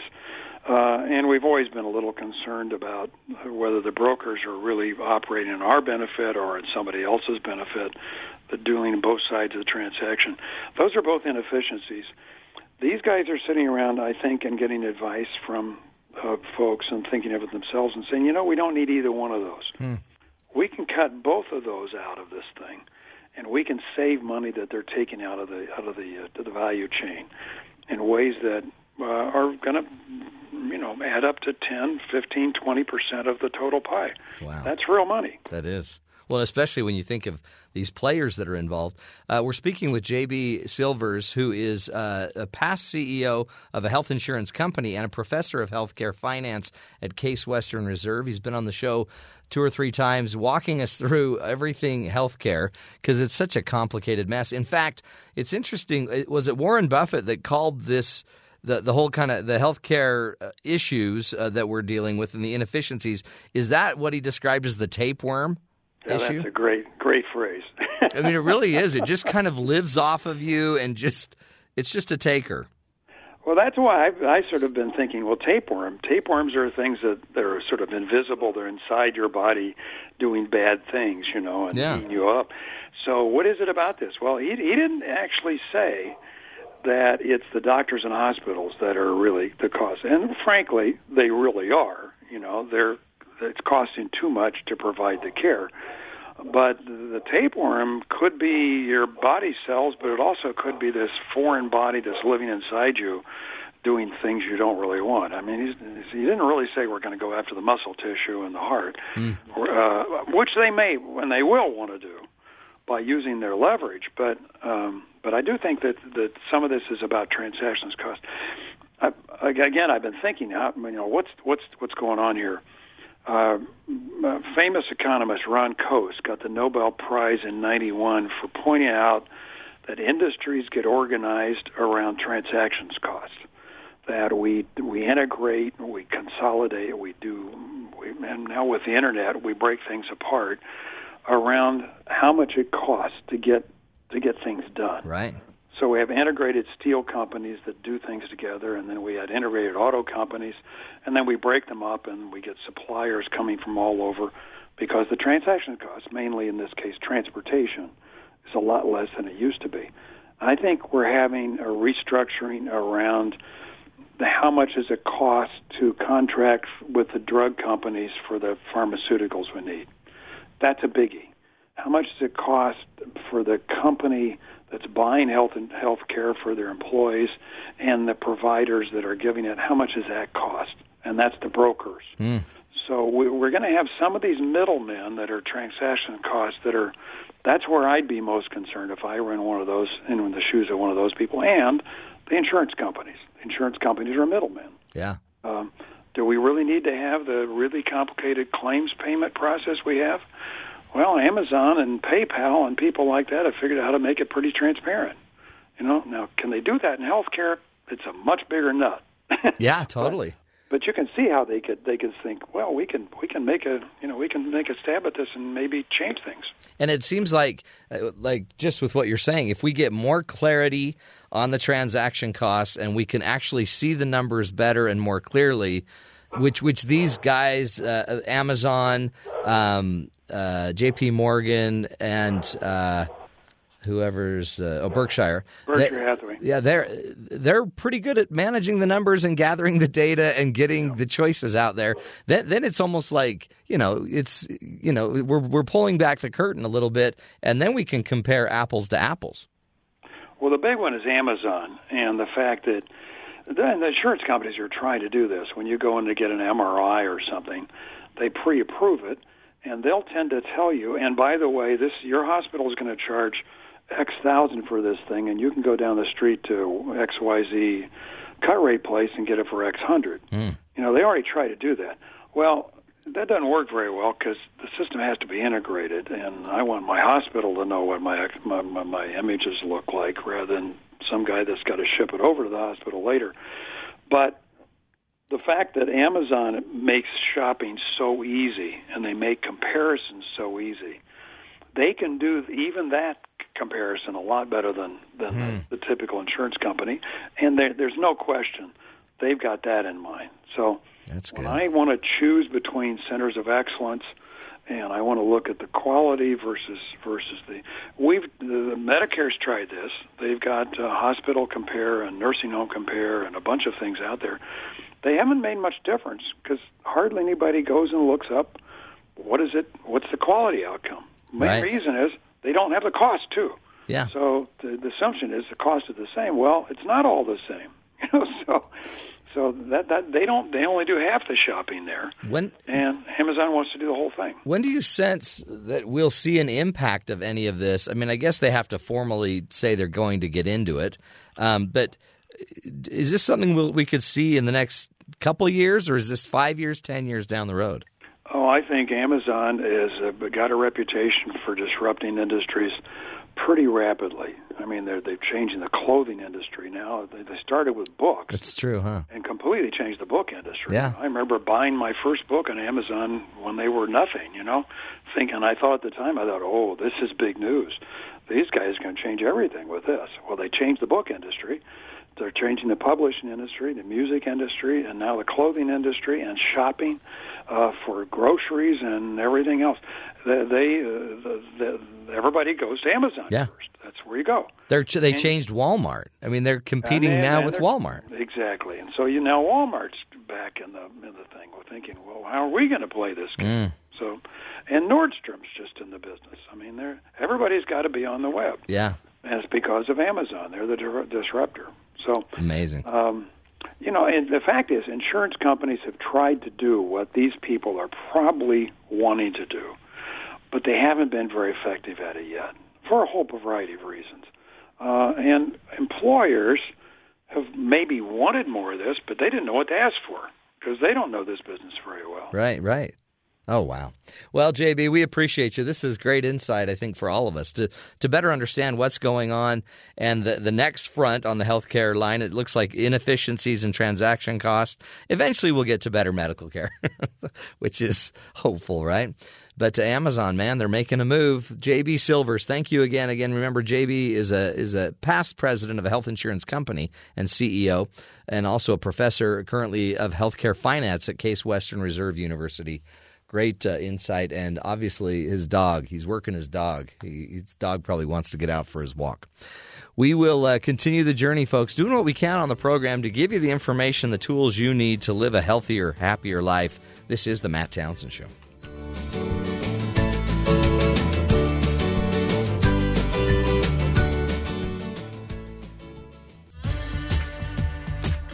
Because life doesn't come with a handbook, you need a coach. Here's Dr. Matt and his coaching corner. Play ball! Welcome back, folks. It is April 10th, and because it's April 10th, we've got to let you in on the little secret. Today is National Siblings Day. National Siblings Day, the day we need to celebrate our siblings. April 10th is the day that you really need to appreciate that incredible gift from God. If you have a brother or a sister, you understand that life wouldn't be the same without them. Obviously some tortured you. I had 3 sisters and I was the baby, and they took great care of me. They used to hold me down, though, by the way, and brush their long 1970s hair over my face, which now makes me hate hair. But other than that, love my siblings to death, think they're incredible. And today's the day you're going to want to give them a call, text them, do whatever you can to help them understand what a great and important resource they were for you in your life. Think of all of the things that your siblings may have taught you. Now, some of them obviously traumatic, depending on where you fit. Boy, it's too bad Jeff's not here today. Jeffrey Liam Simpson always had fun stories about his brothers. Taking him to town, and but I had sisters that literally they were caregivers, they were protectors, they took care of me. I had a sister that basically followed a prompting once. She was supposed to pick me up, and just didn't feel right that she was going to go run an errand, pick me up, and then run the errand. but just didn't feel right about it. So decided not to come pick me up, I believe is how the story goes. I was young, and she ended up getting in a car accident. And it hit the side of the car where I would have been back in the day before we cared about seatbelts, really, or, talking about anyone wearing them. We always had them rattling around the seats, but never were using them. And honestly, it probably protected me. Or I think she may have taken me home and then went to run this errand. So thank heavens for siblings that do watch out for you, that do care for you. I remember vividly going with my sister as it was my second sister, as it was her turn to watch and take care of me. But she was a very social sister and wanted to get to her friend's house, so she took me on the bike. I remember riding along with her. I remember playing with my sister in the backyard, and she really wanted to do an obstacle course. And I'm like, let's just play ball. Let's just throw a ball around or kick a ball around. She's like, no, we have to build an obstacle course. And we did it her way, and she broke her foot. So, that's just how families work. And we stay together. We go to our hospital trips together. I remember them coming to ball games of mine. I remember them supporting me as I went on my LDS mission. I just, over and over and over, families, they matter, right? And today is the day that you can actually do something about it. You have a reason today to celebrate your siblings. So take a little time, write them a text, send them an email, get them on the phone, and thank them for being your sister or your brother as we celebrate National Siblings Day. I have a million stories. You have a million stories. I wouldn't know the music bands or the bands Chicago or Bread or Elton John or Neil Diamond if it hadn't been for my sisters. Right? I wouldn't know that. If it hadn't been for my sisters, when I ran into the back of a Jeep riding my bike as I was mesmerized watching my feet spin below me and I ran right into the back of a Jeep, I wouldn't have had anyone to pick me up off the ground. But my sisters were there. And so siblings, they matter, and you matter as a sibling. And sometimes I wonder if we think we may have outgrown each other. We don't need each other as much. But honestly, if it came down to somebody getting sick, somebody needing help, somebody going into surgery, we worry when it's our family and our loved ones. And so today of all days, let's look out for each other. Let's do what we can to take care of each other. And now you have a reason. More than ever before, you have a reason for why you need to take care of each other, because you know what? It's National Siblings Day. So just a little shout out to the siblings. And if you don't have siblings, borrow some. And some days I'll let you use mine. Those days those sisters were just hovering over me, watching everything I did, chasing down every girl I ever brought home, scaring them out of the house. Scary. Families are forever, folks. We'll continue the journey. This is the Matt Townsend Show, helping you be the good in the world.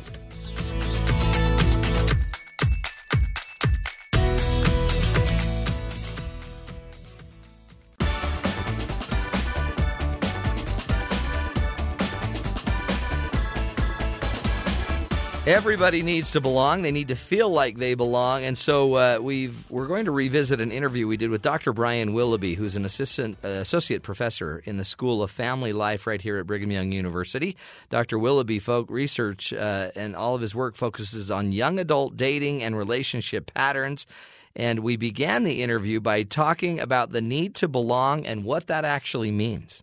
When we talk about a need to belong, we're talking about almost this need to have other people care about us and be looking out for our well-being. Yeah. We have this desire to have other people want to know what's up with us and want to know what we need in our life on a day-to-day basis. Yeah, and so really, is it something different than needing a friend?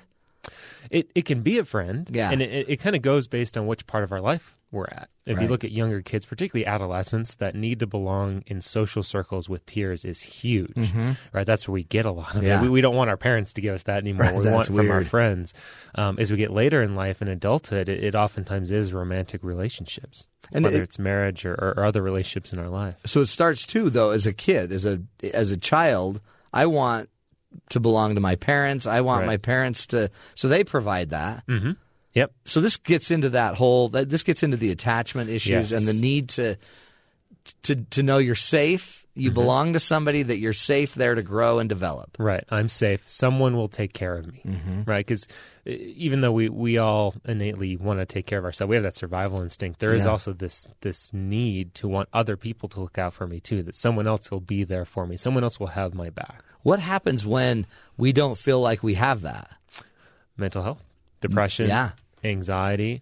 In fact, a lot of those kind of very basic mental health issues that a lot of people have are based in loneliness. That's usually how it gets manifested, as people describe. I'm just lonely all the time. I don't feel like anyone understands me. But it's usually based in those attachment issues and that desire to belong with other people. How do you fix that? I mean, a lot of that is there is mental health 101, really. Because if somebody has this, you might be more detached. You might be less likely to find a healthy relationship. Right. Yeah. You pull away too easy. Yeah, well, it depends, because this can range. I mean, you can go all the way to someone that's really struggling with this that might need professional help and a therapist to help them work through some of those issues. But really, the other thing this gets into is all this research we have on the power and benefit of long-term marriages. We know that people that are married are healthier physically and mentally, and a lot of that is you've got someone there for you that's got your back. You've got that sense of belonging, at least if it's a healthy relationship. And that's why marriage is so powerful for so many people. I mean, it really is when you think about – but they also get boring, I guess, too, because you would think that once you're married, you finally have this one person that you know has your back. You can always go to them. But then maybe we fade in that relationship.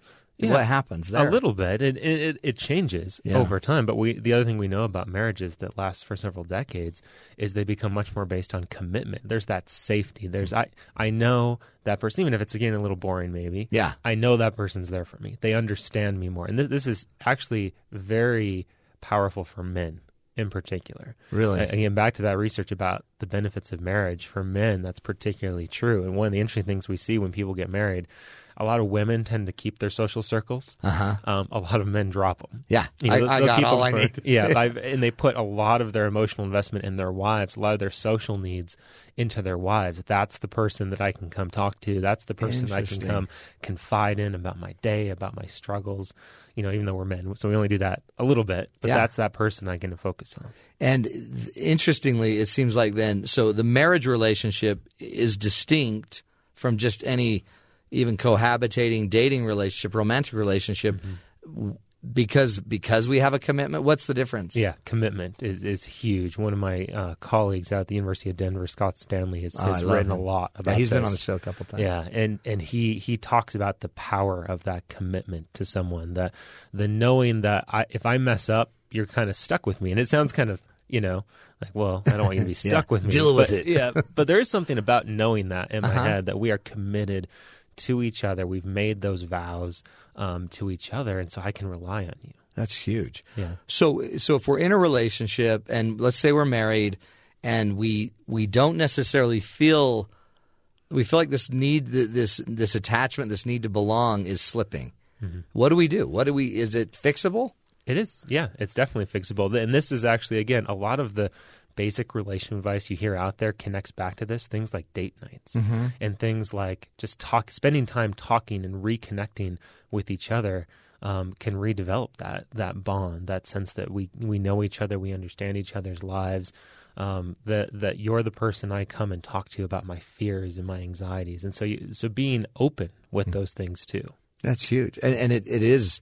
So if you're not seeing that connectedness, then you probably need to get serious about it. Yeah, and back to the date night ideas, I think some people get this idea of, well, I need to date my spouse, and so that means we need to go have fun and go to a movie and go to dinner. And keep it exciting. Yeah, it's not really about what you're doing. It's about what you're doing while you're on that date. Are we getting away from the kids? Are we getting away from everything and talking about our lives, about what's going on, and again, having that time to connect with each other? I mean, it's almost like we always think we get bored with our spouses, but it's really more we just feel kind of disconnected. Right. And everything you're saying about those date nights, those are kind of predictable. Let's just go talk. But let's actually talk and be vulnerable. Right. And being talking and vulnerable actually will create more connectivity than having a really fun date. Oh yeah, water skiing. Yeah, because you can go do something really fun with your kids or with a coworker or with someone else. It's those deeper conversations we can have with our spouse that makes the relationship unique. This is different than when I do those type of things with everyone else. That was Dr. Brian Willoughby, again, an associate professor in the School of Family Life right here at Brigham Young University, helping us understand why and how we handle this need to belong. Think about it just as a fellow human. Everybody needs to know that they're safe, they're secure in life and in their group, in their family. And imagine the impact that could have the day that you don't feel that. Boy, what am I supposed to think when I know I don't belong in a family, or I don't feel I belong? I don't feel like I belong in a community, in a group, in a neighborhood, at my school. I don't belong. You can see how people get desperate, and then those desperate moments create some pretty desperate lives. So anyway, interesting stuff. Boy, by the way, speaking about lonely, listen to this. A woman gets a $10,000 voucher after being bumped off a United Airline flight. A Washington, D.C. woman says she received a $10,000 travel voucher from United Airlines after she was urged to give up her seat on an overbooked flight. And if you haven't been flying lately, this is becoming kind of the norm of the airlines. They pack it deep and sell it cheap, and then they pay $10,000, I guess, to get you to get off the plane. Allison Priest adds, United offered her a voucher following complications with her seat on a recent flight from D.C. to Austin. I never asked for a larger amount. The agent just escalated quickly. She told the Washington Post Friday. Price said that she initially was offered a $2,000 voucher and for the next available seat on another flight, and added that the airline employee eventually just told her she could be offered up to a $10,000 voucher for her troubles. And no firm plans, but I'm thinking I'm going to Hawaii, Price said. So one thing you can do is you can hold out. You can be, sure, it's a little lonely because you're the one that just has to walk off the plane or not get on the plane as all your friends and others are leaving. But, man, if you've got some free time and a little bit of and maybe some open, life, go for $10,000 on United Airlines. By the way, that may not be the number they want out there. They'd probably rather just give you a $200 voucher and, a little coupon to Cinnabon. That would be nice. I mean, who wouldn't take that? Although I have to say, United is they've gotten a little beating on their reputation lately. They've had a hard couple of years. A $10,000 voucher sounds like probably one of the best PR things they could do right now. Everyone out there is going to be asking for the $10,000 voucher. Sorry, best I can do is Cinnabon coupon. That's why we do the show, to give you these great little bits of advice. So now next time you're asked to bump, hey, be willing to bump. Maybe it might even be worth you planning a little travel bump into your plans. Take one extra day, call it the bump day, and you and your spouse would be willing to give up 2 seats and pick up $5,000 voucher. Then you really could travel anywhere, maybe, anywhere. If you got the $10,000 one, you could pretty much go anywhere in the world, couldn't you, for $10,000? Anyway, doing what we can to help you make your life easier, one flight at a time, one $10,000 voucher at a time. This is the Matt Townsend Show, helping you be the good in the world.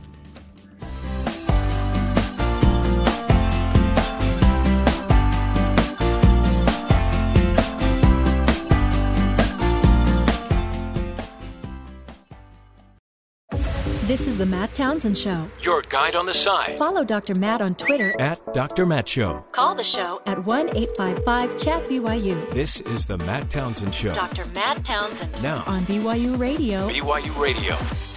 Good morning, friends. Welcome to the program. Wow. Thanks. Your voice is changing. Yeah. It's nice to see you're growing up finally, I'm Matt. going through that change, that special change. Welcome to the program. So much to cover today. We will be talking about burnout. Are you at risk of burnout? No. Okay, moving on. Burnout, by the way, increases the odds increase if you feel engaged into your work. If you are one of the engaged employees, 1 in 5, so 20% of engaged employees have a risk of burnout. By the way, apparently 70% of employees aren't engaged anyway. Is that what causes the burnout? Yeah. Is the one person is so engaged in, everyone else is like, meh. Well, and maybe that if 30% of the employees in the country are engaged, maybe they're carrying a bigger load than they should. Because, if your coworkers aren't as engaged, then you might feel more of a compelling need to do more, to be more, to stay longer, to make stuff happen. Anyway, it's a pretty big deal. So we'll be getting into that today about engagement and also the risk of burnout. Speaking of burnout, D.C. it's in a burnout phase. This is getting to a really big level for the President of the United States, where his personal attorney has had in another investigation FBI come in and start raiding his office, basically. But some of the documents would be documents that might be tied to other investigations. That's enough to make you get burnout. Yeah. Or launch missiles at certain countries. Oh, boy, Syria. You picked a bad week, Syria. So let's get to the headlines, Terry. What's going on in D.C.? What should we be paying attention to? In a meeting of military leadership Monday to discuss the ongoing Syria situation, President Donald Trump addressed the FBI raid of Michael Cohen's home and office, telling reporters it was a disgraceful situation. He also called Special Counsel Robert Mueller's team the most conflicted group of people I have ever seen, adding that many people have said you should fire him. He goes, "We'll see what happens," he continued. Mueller's not involved in the search of the office or the home, other than he found something and handed it over to the Department of Justice, and they are the ones that serve he's the not warrant. investigating it. Yeah. That's what you'd have to do if you found something. There's some conflation happening there. Yes. Trump also claimed that this was a witch hunt constantly going on, calling the raid an attack on our country, what we all stand for. Yeah. Law and order. Because he's the law and order president, right? Well, he's saying, hey, other people have done other things, and we didn't investigate Hillary or anybody. He went off on Hillary in the emails, too. Yeah, you're right. Yeah. He criticized Attorney General Jeff Sessions in his remarks, saying that no one is looking at the other side, referring to Hillary Clinton's emails and other issues. The search does not appear to be directly related to Mr. Mueller's investigation, but likely resulted from information he had uncovered and gave to prosecutors in New York, the New York Times reports. Wow. Other news, Special Counsel Robert Mueller is investigating a $150,000 donation to the Trump Foundation made by a Ukrainian steel magnate during the campaign in exchange for a conference talk. The probe appears to be part of Mueller's investigation into foreign funds to the president and his associates leading up to the 2016 election. So during the 2015, when he was declared a candidate, he then took $150,000 from an oligarch to do a 20-minute talk at 2 in the morning. Over Skype. But you can go find it. Apparently, you can go find the talk. So it happened. Yeah. It's just, it seems like... Where's the money from? Maybe that's not where you don't collect money from Russia while you're a candidate for president of the United States. Yes. And then he ran it for some odd reason through his charity, which the charity has been known to be... Non-charitable, or paying off other things. I believe a guy from the Washington Post won a Pulitzer trying to figure all that out. Well, I mean, again... Well, it's charities. And it's just... And what I thought President Trump said that he had not ever dealt with Russia, ever. Right. This was Ukraine. Yeah, but... Well, it might have been a Russian steel magnate, but it's different. It's different. Ukraine. Facebook, they're going to be on trial, so to speak, today. It's not really trial. It's a public hearing. It's a public hearing. The public trust in Facebook plummeting in the wake of privacy scandals, but the company's chief executive isn't worried. Mark Zuckerberg said that he has no intention of resigning from his post at Facebook. And even in the face of the federal investigation and calls for significant changes to the social media platform's privacy policies. In an interview with The Atlantic, Zuckerberg said that the company has worked on a lot of hard problems over the last 14 years building Facebook. He goes, "I'm very confident that we're going to be able to work through these issues." Zuckerberg announced Monday that Facebook would deploy an election research committee to assess how the platform could be used to manipulate elections and exploit user data. Zuckerberg will testify today before Congress and to address privacy concerns, and he has no friends there because everyone is looking at this as a campaign issue. Well, so they need their commercials. Again, it seems like everyone's like mad at Zuckerberg. Yeah. For things that we all kind of knew they were doing, kind of. Right. So, are we all faking? Yes. Okay. It's just blind rage. He's the target right now. And but now some of this has to do with really the fact that Facebook, people believe, helped get President Trump elected. That's really the linchpin of the anger, yes. Yeah. I mean, they should be mad about the fact that we're getting more ads on Facebook, it feels like. Yeah. Quite a bit more ads. That's really what I'd be ticked about. I love this. Some good news. Senator Tammy Duckworth of Illinois gave birth to her third child Monday. Oh, great. Becoming the first U.S. senator to give birth while in office. According to the statement, Duckworth is recovering well. Brian, Abigail, and I couldn't be happier to welcome little Molly, M-A-I-L-E, Malie? M-A-I-L-E. Malai Pearl. You don't want the word lie in your name, do you? Malaya. She's the newest addition to our family. She wrote in the statement, as tough as juggling the demands of motherhood and being a senator can be, I'm hardly alone or unique as a working parent, and my children only make me more committed to doing my job and standing up for hardworking families everywhere, the statement went on. Yeah. Now, she's the former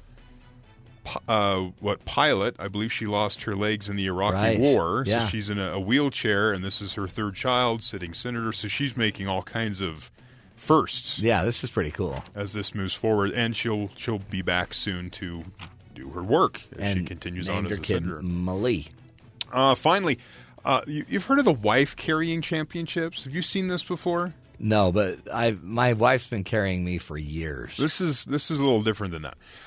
With a sliding dive worthy of a rugby try, as it says, Chris Hepworth flung himself and his partner over the finishing line to become the UK wife carrying champion, and now has his eyes set on the world title.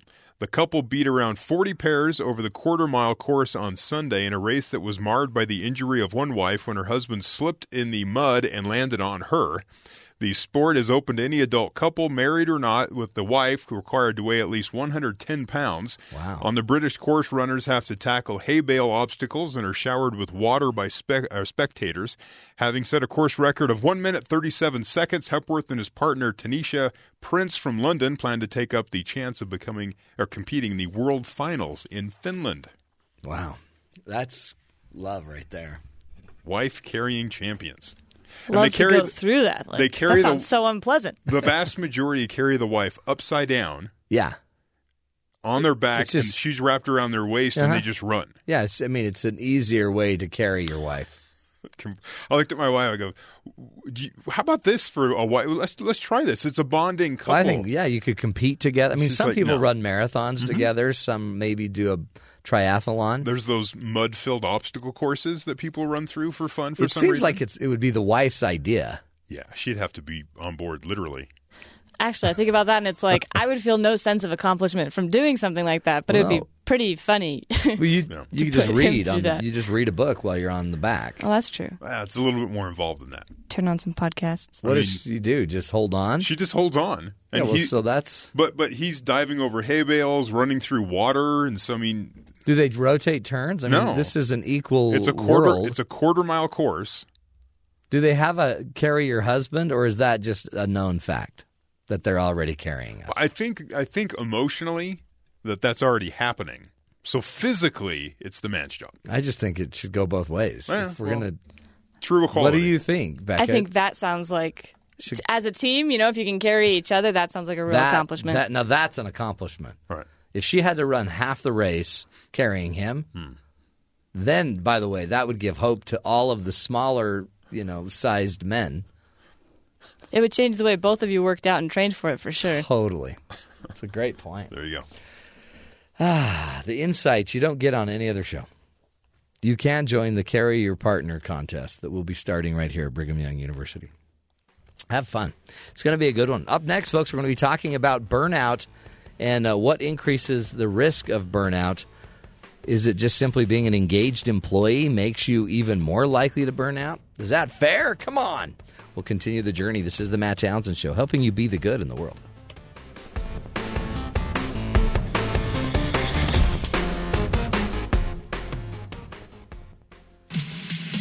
BYU Radio. Talk about good.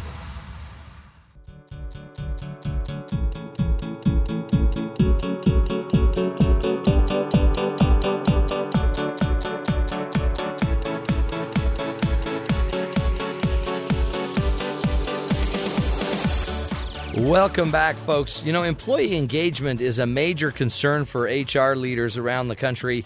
Year after year, these managers and researchers discuss Gallup's shocking statistic that 7 out of 10 U.S. employees report feeling unengaged or disengaged in their workplace. And figuring out how to increase employee engagement has been a burning question for companies and consultants across the board. Here to talk with us today a little bit more about the study and how we can decrease our risk of burnout is Dr. Julia Moeller, who is an assistant professor for educational psychology at the University of Leipzig in Germany. Julia, thank you so much for being with us today. Thank you for having me. Talk about we've brought up this idea of engagement quite a bit on the show, and first of all, I guess are the numbers from Gallup accurate?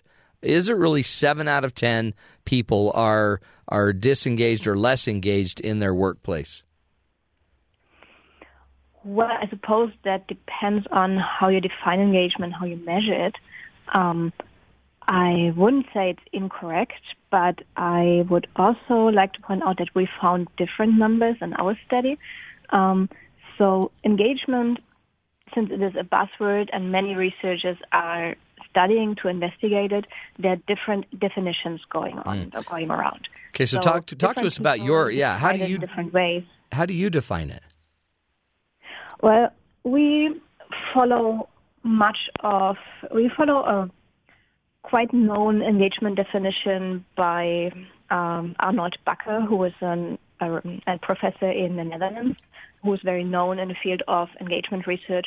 And we define engagement as a broad umbrella term that basically summarizes everything that you would find important about motivation in the workplace. And so it's a multifaceted construct that includes physical aspect, cognitive aspect, and emotional aspect. And to sum it up in one sentence, it's like a positive, fulfilling, work-related state of mind that is characterized by vigor, by dedication, and by absorption. So they're motivated in those variety of areas: physical, emotional, mental. Is a pretty good definition of it. What are you learning about engagement? Because it seems like being motivated and feeling a vigor toward our work and an excitement toward our work, it seems like a positive thing. But are there some risks to engagement? Yes, both. On one hand, engagement is a positive state of mind. It's defined as a positive state of mind, and it's a combination of everything about motivation that is supposed to be beneficial for work. And several studies have shown that engagement is beneficial for desired outcomes, such as work performance and business unit performance, but also safe working behavior and client satisfaction. So usually engagement is seen as a very desirable state of mind in employees, which is why so many people worry about how to boost engagement in employees. But on the other hand, there might be such a thing as too much engagement. Or as Professor Arnold Bakker put it, high engagement is a peak, and every peak might need also a valley or a low in order to be in balance.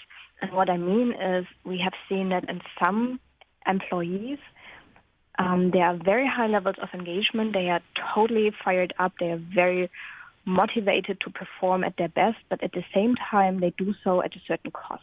And the longer they are engaged and the more engaged they are, they might also develop symptoms of stress and even symptoms of burnout. But that doesn't occur in all of the employees. So that goes back to your question, how many people are engaged. So we found that 41% of all employees in our sample were positively engaged, only engaged without any stress. But also 18.8%, so almost 1 out of 5, had high levels of engagement and high levels of stress and burnout. And those are the people who we worry about because they have high engagement, but we wonder if it's necessarily a positive thing. Interesting. So 1 out of 5 people have high engagement and have burnout. Yes. And or symptoms of burnout. Yeah. And so that's interesting. Is it more, is it just that they're doing more work and that's what's burning them out? Or is it just that they have like personalities that burn out? Well, we didn't look into personality, but usually a lot of the research on engagement focuses on resources and demands that people encounter at their workplace. And I think that's interesting because this is what managers might have an influence on. So usually we read that high resources that people get at their work in order to perform at their best are positively related to engagement. So the more resources people get or encounter, the more engaged they tend to be. Then on the other hand, there are demands which usually are supposed to relate to burnout or stress. But since we found that there is this group of people who have high engagement and high stress and burnout levels, we also looked at the demands and resources they encounter, and we found that these employees that we call engaged exhausted were also quite likely to encounter high demands and high resources in a combination at their work. Is this job specific? Like I look at my job as when I'm on the air, I have a lot of demand, it feels like. I mean, I feel a lot of stress because you've got to constantly be on and be doing your job. But then, so my job feels like that, but then I don't have much to do after my show except prepare for the next show. But I can imagine a surgeon would have, if they were in high demand and even if they had a lot of resources, it would feel good. They'd be engaged, except over time it could eventually just burn them out. That sounds plausible. So are you saying that the fact that you get some downtime after your work helps you dealing with the higher demand? Yeah. Does the job, I mean, is this job specific? It seems like surgeons would have a higher incident of burnout anyway just because of their demand and what they're doing versus somebody that's maybe doing another job that isn't life or death or another job that isn't as intense. Yeah, I mean, we know that the levels of burnout and stress tend to differ between industries and jobs. So, for instance, teachers and people working in certain service jobs and, for instance, hospitals and nurses, they are more likely than others to perceive or experience symptoms of burnout. I can't tell you whether there are differences between people in terms of being at the same time engaged, exhausted. I would assume so. And I think you have raised an important question, which is maybe it's not the high demands. Maybe it's really a question whether or not you can get a balance and a recovery after encountering those demands. It makes a difference between being positively engaged and being engaged with increasing levels of stress and burnout. Yeah. I mean, I guess, too, it's so fickle because it also has to do with how you handle stress, how you process, how you take your downtime. And so what are you learning that managers can do, Julia? How can managers improve the engagement but also not overdrive the burnout? That is a very interesting question, and we're just at the beginning of understanding that. I think our findings relating to the demands and resources give a good hint, because I think it's really key to understand that the higher the demands, the higher is the likelihood of an employee to get stressed and eventually also experience exhaustion and other symptoms of burnout, no matter how engaged and passionate they are about their work. And I think that's often overlooked. We often think we don't have to worry about people who are highly engaged and people who say they love their job. And often they have so many positive emotions that they don't even worry about themselves. But the higher the demands and the higher, for instance, the workload or the closer a deadline, the more work you put into your the more time you put into your work, the more you also need some downtime, some recovery, some sleep and maybe even some time with your family and friends to make up for all the time that you're absent at work, So I think it's really this balance, and I think it would often help if managers kept in mind how high the demands are currently at their workplaces for their employees, and if they try to make up for their demands in terms of increasing the resources. Because we usually think about demand and resources as something that should be in balance. And if the demands are really high because there's a deadline coming up and everyone is working like crazy, then it might be a good idea to make sure that at least they get something to eat over lunch and don't have to, run out and run back or even stop eating over work. But having a manager who has these demands in mind and tries to meet them with increasing resources, I think, would help a lot. Absolutely. That's like as I look at it, but I guess that's the key to management is you'd have to be able to have clear communication and understanding of what's really going on with the team. And every team, I'm right now here in the United States, we have tax day coming up in about a week or less. And so I imagine every accountant right now and their teams have major demands on them. And if I were a manager of accountants, I'd probably be doing everything I could to get as many resources to them. And then, I guess, even before the season for taxes start, build the resources, give them free time, off time, do whatever you can to take care of them. But it's almost like we don't sometimes work that way in our organizations because, we have other systems that are going on where people are only allowed so much vacation time. People are only allowed, you've got to be here 9 to 5. Your schedule's set. But it may not always flow with, the way your industry works. Yes, that's right. There are also lots of jobs which require people to just put in extra work, or you work on evenings, you work on the weekends, like researchers often work a lot and don't really necessarily monitor the time they put in.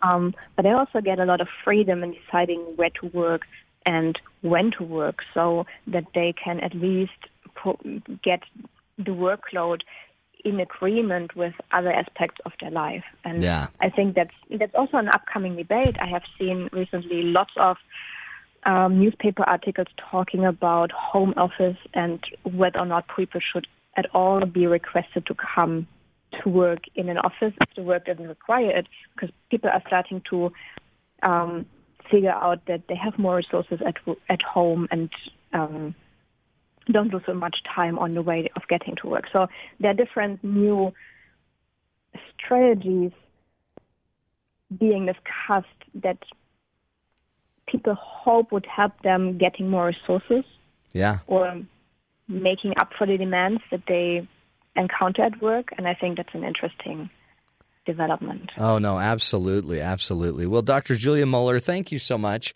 for this insight. It really, I think it opens a lot of questions, I think, for all of us of how we manage our own demands, how we look at our own resources, and how we make it through this and stay engaged, but not to the point of burnout.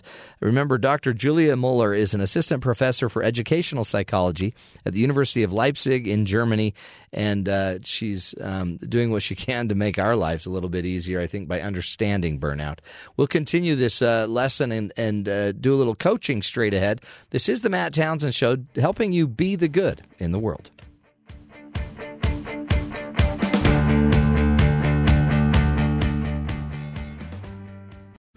Because life doesn't come with a handbook, you need a coach. Here's Dr. Matt and his coaching corner. Play ball! When you think of burnout, sometimes you think of all these people that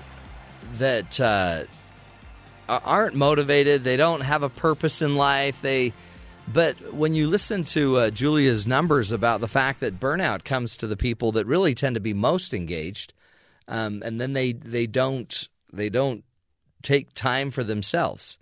And I think a lot of us we're so driven. We so live in this world where we need to get the right grades.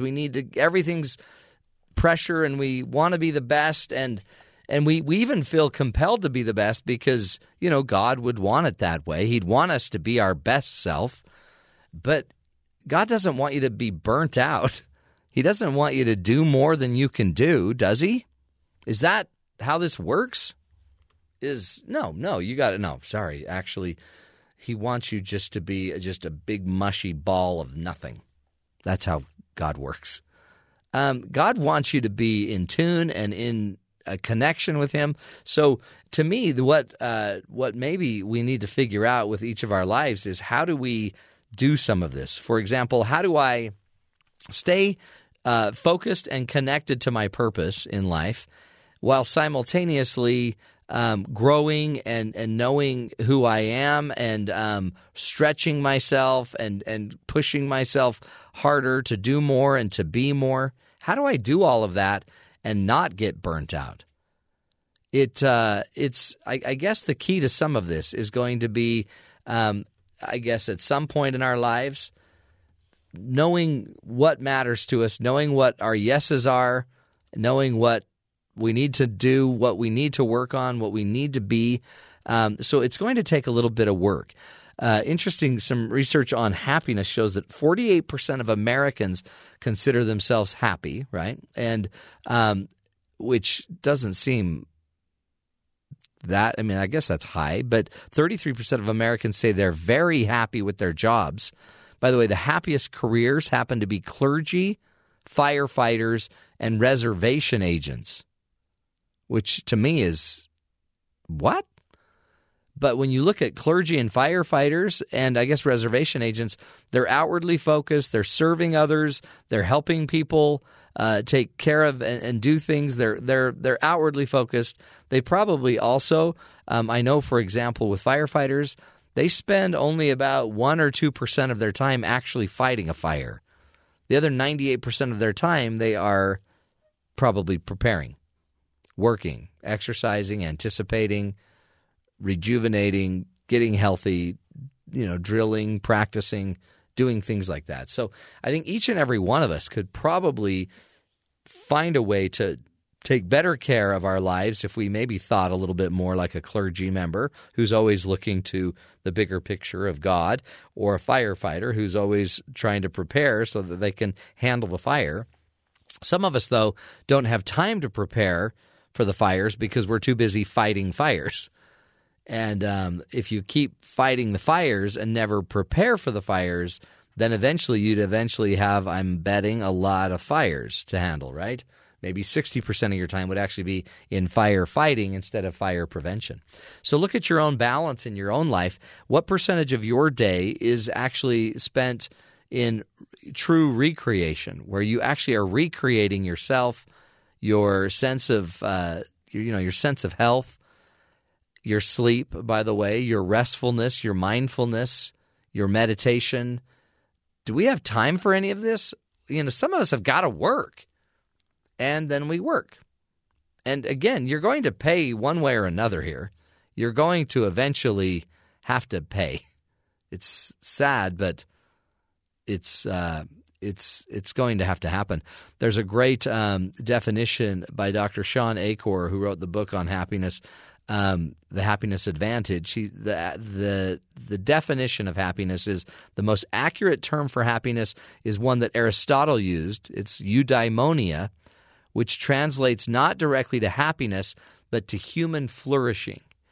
So what if we blew up the idea that we as humans need to go for happiness, but instead we chose to just go for flourishing? Do you feel like at work you're flourishing? Or are you dying? Are you just, imploding? And what can you do in your workplace to feel more of a sense of flourishing?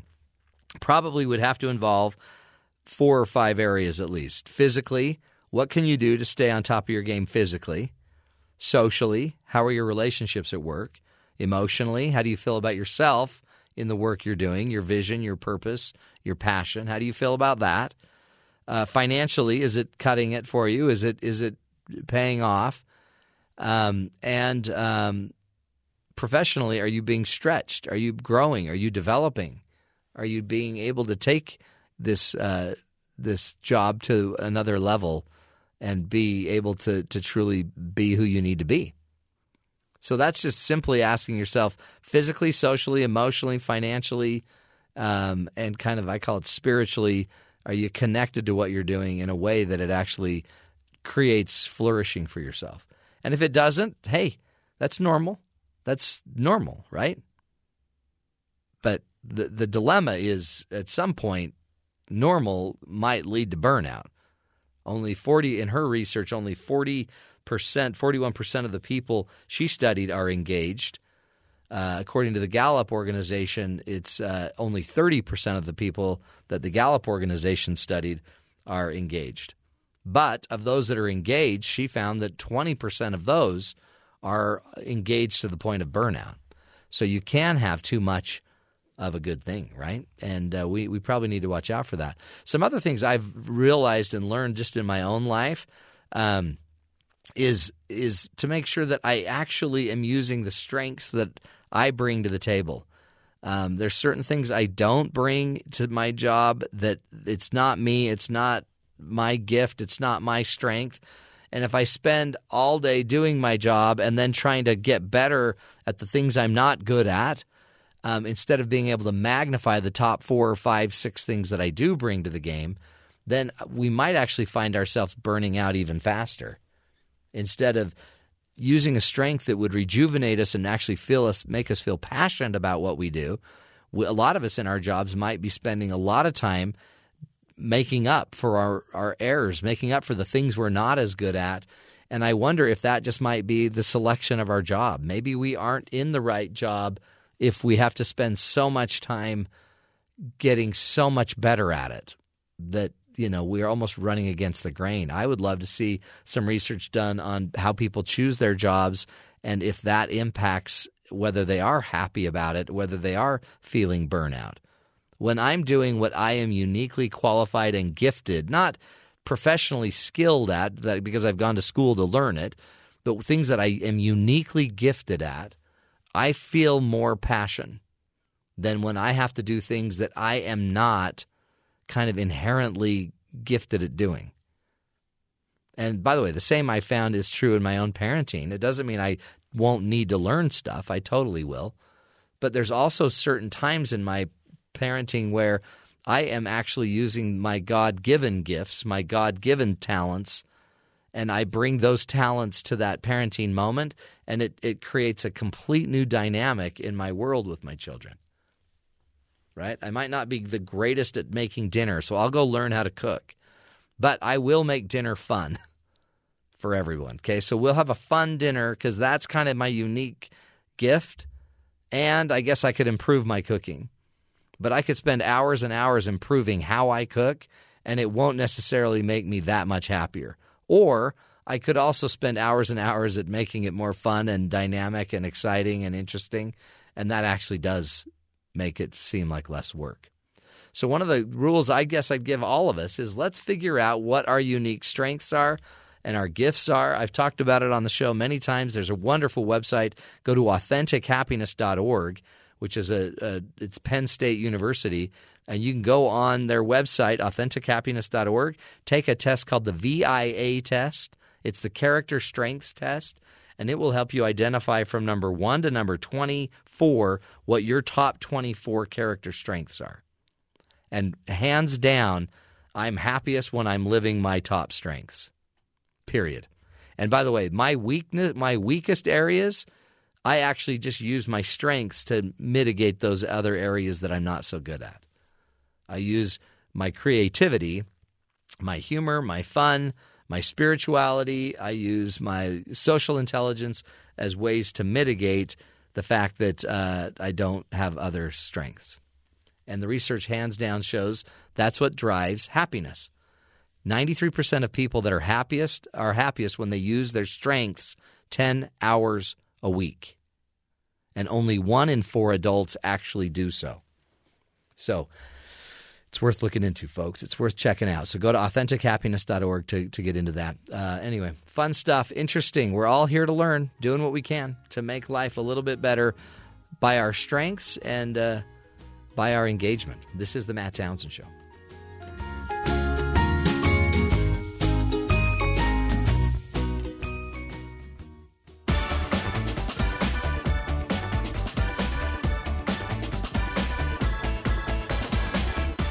So we all need to belong, right? We want to feel like we're connected and to the world and that we belong and we are loved, right, by other people. And so Dr. Brian Willoughby, who is a regular on the show and associate professor here at the School of Family Life at Brigham Young University, he was on the show a while ago talking about this need to belong, and we wanted to revisit it to give us all some more tools in how to manage our need to belong and our marriages and the love we have with our significant other.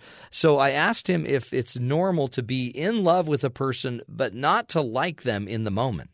It's something when I teach my marriage classes, I've got a couple mottos that I drill into their brains from the first day onward, and this is one of them. It's just because I love you forever doesn't mean I'm going to like you every day.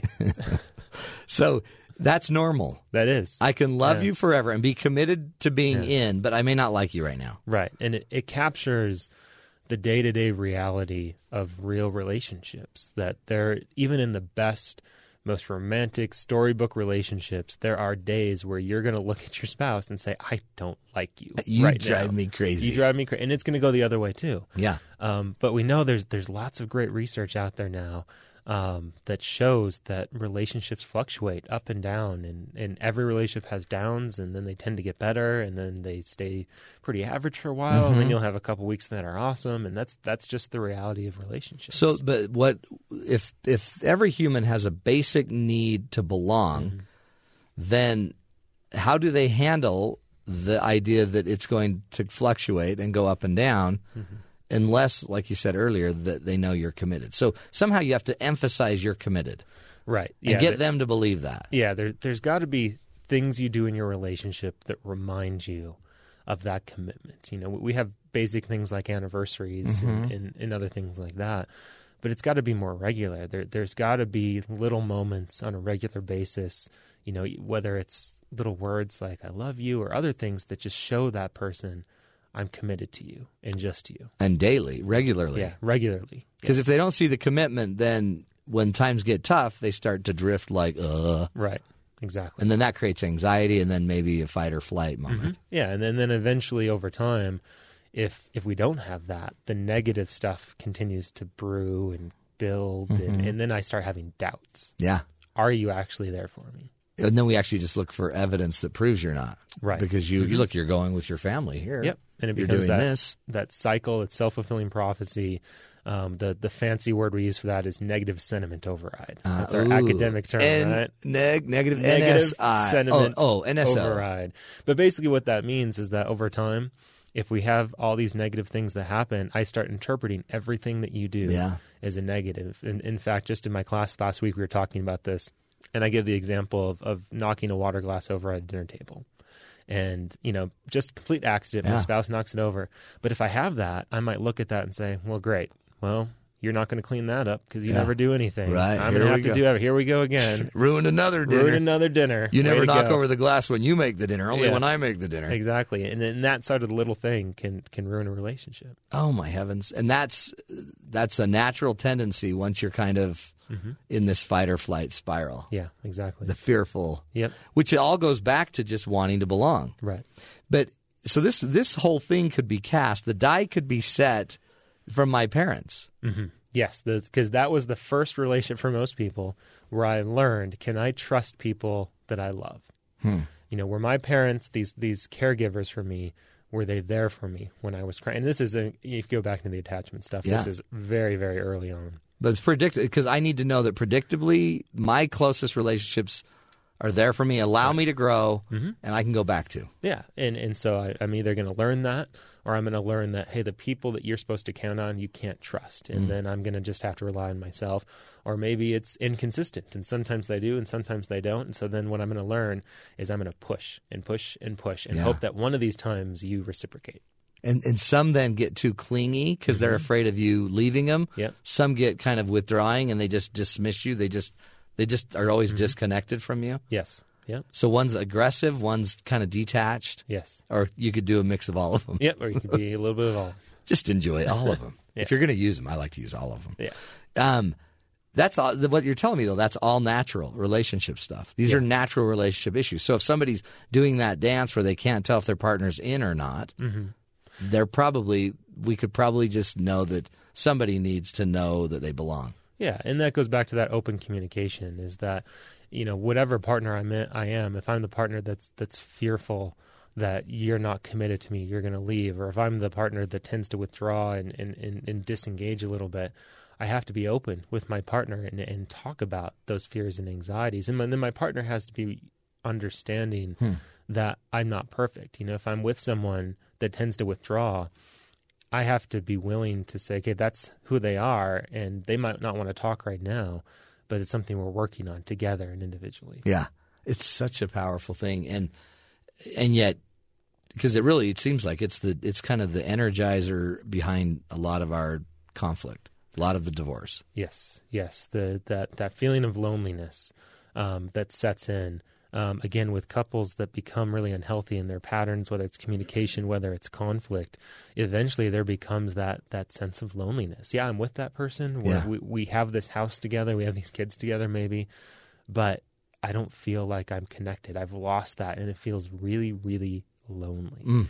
And then there's that desire I need to go find that somewhere else, which is where a lot of affairs come from, or just I need to get away from this because it's oppressive for me. Yeah, and I mean I know guys that just get on these cycling teams, and they just go cycle 30 miles a night. Just because they don't have to think about it. Yeah, I can disappear into a hobby. I can disappear into video games. I can disappear into work. Whatever it is, I'm gonna get somewhere else because I don't have to focus on this loneliness, this emptiness. So, if that's the case, we need to talk more about it. We need to maybe get more real about it. I mean, is there research we should read? Are there places?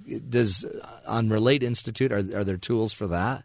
Yeah, we've actually done several blog posts about belonging and attachment and some of the latest research.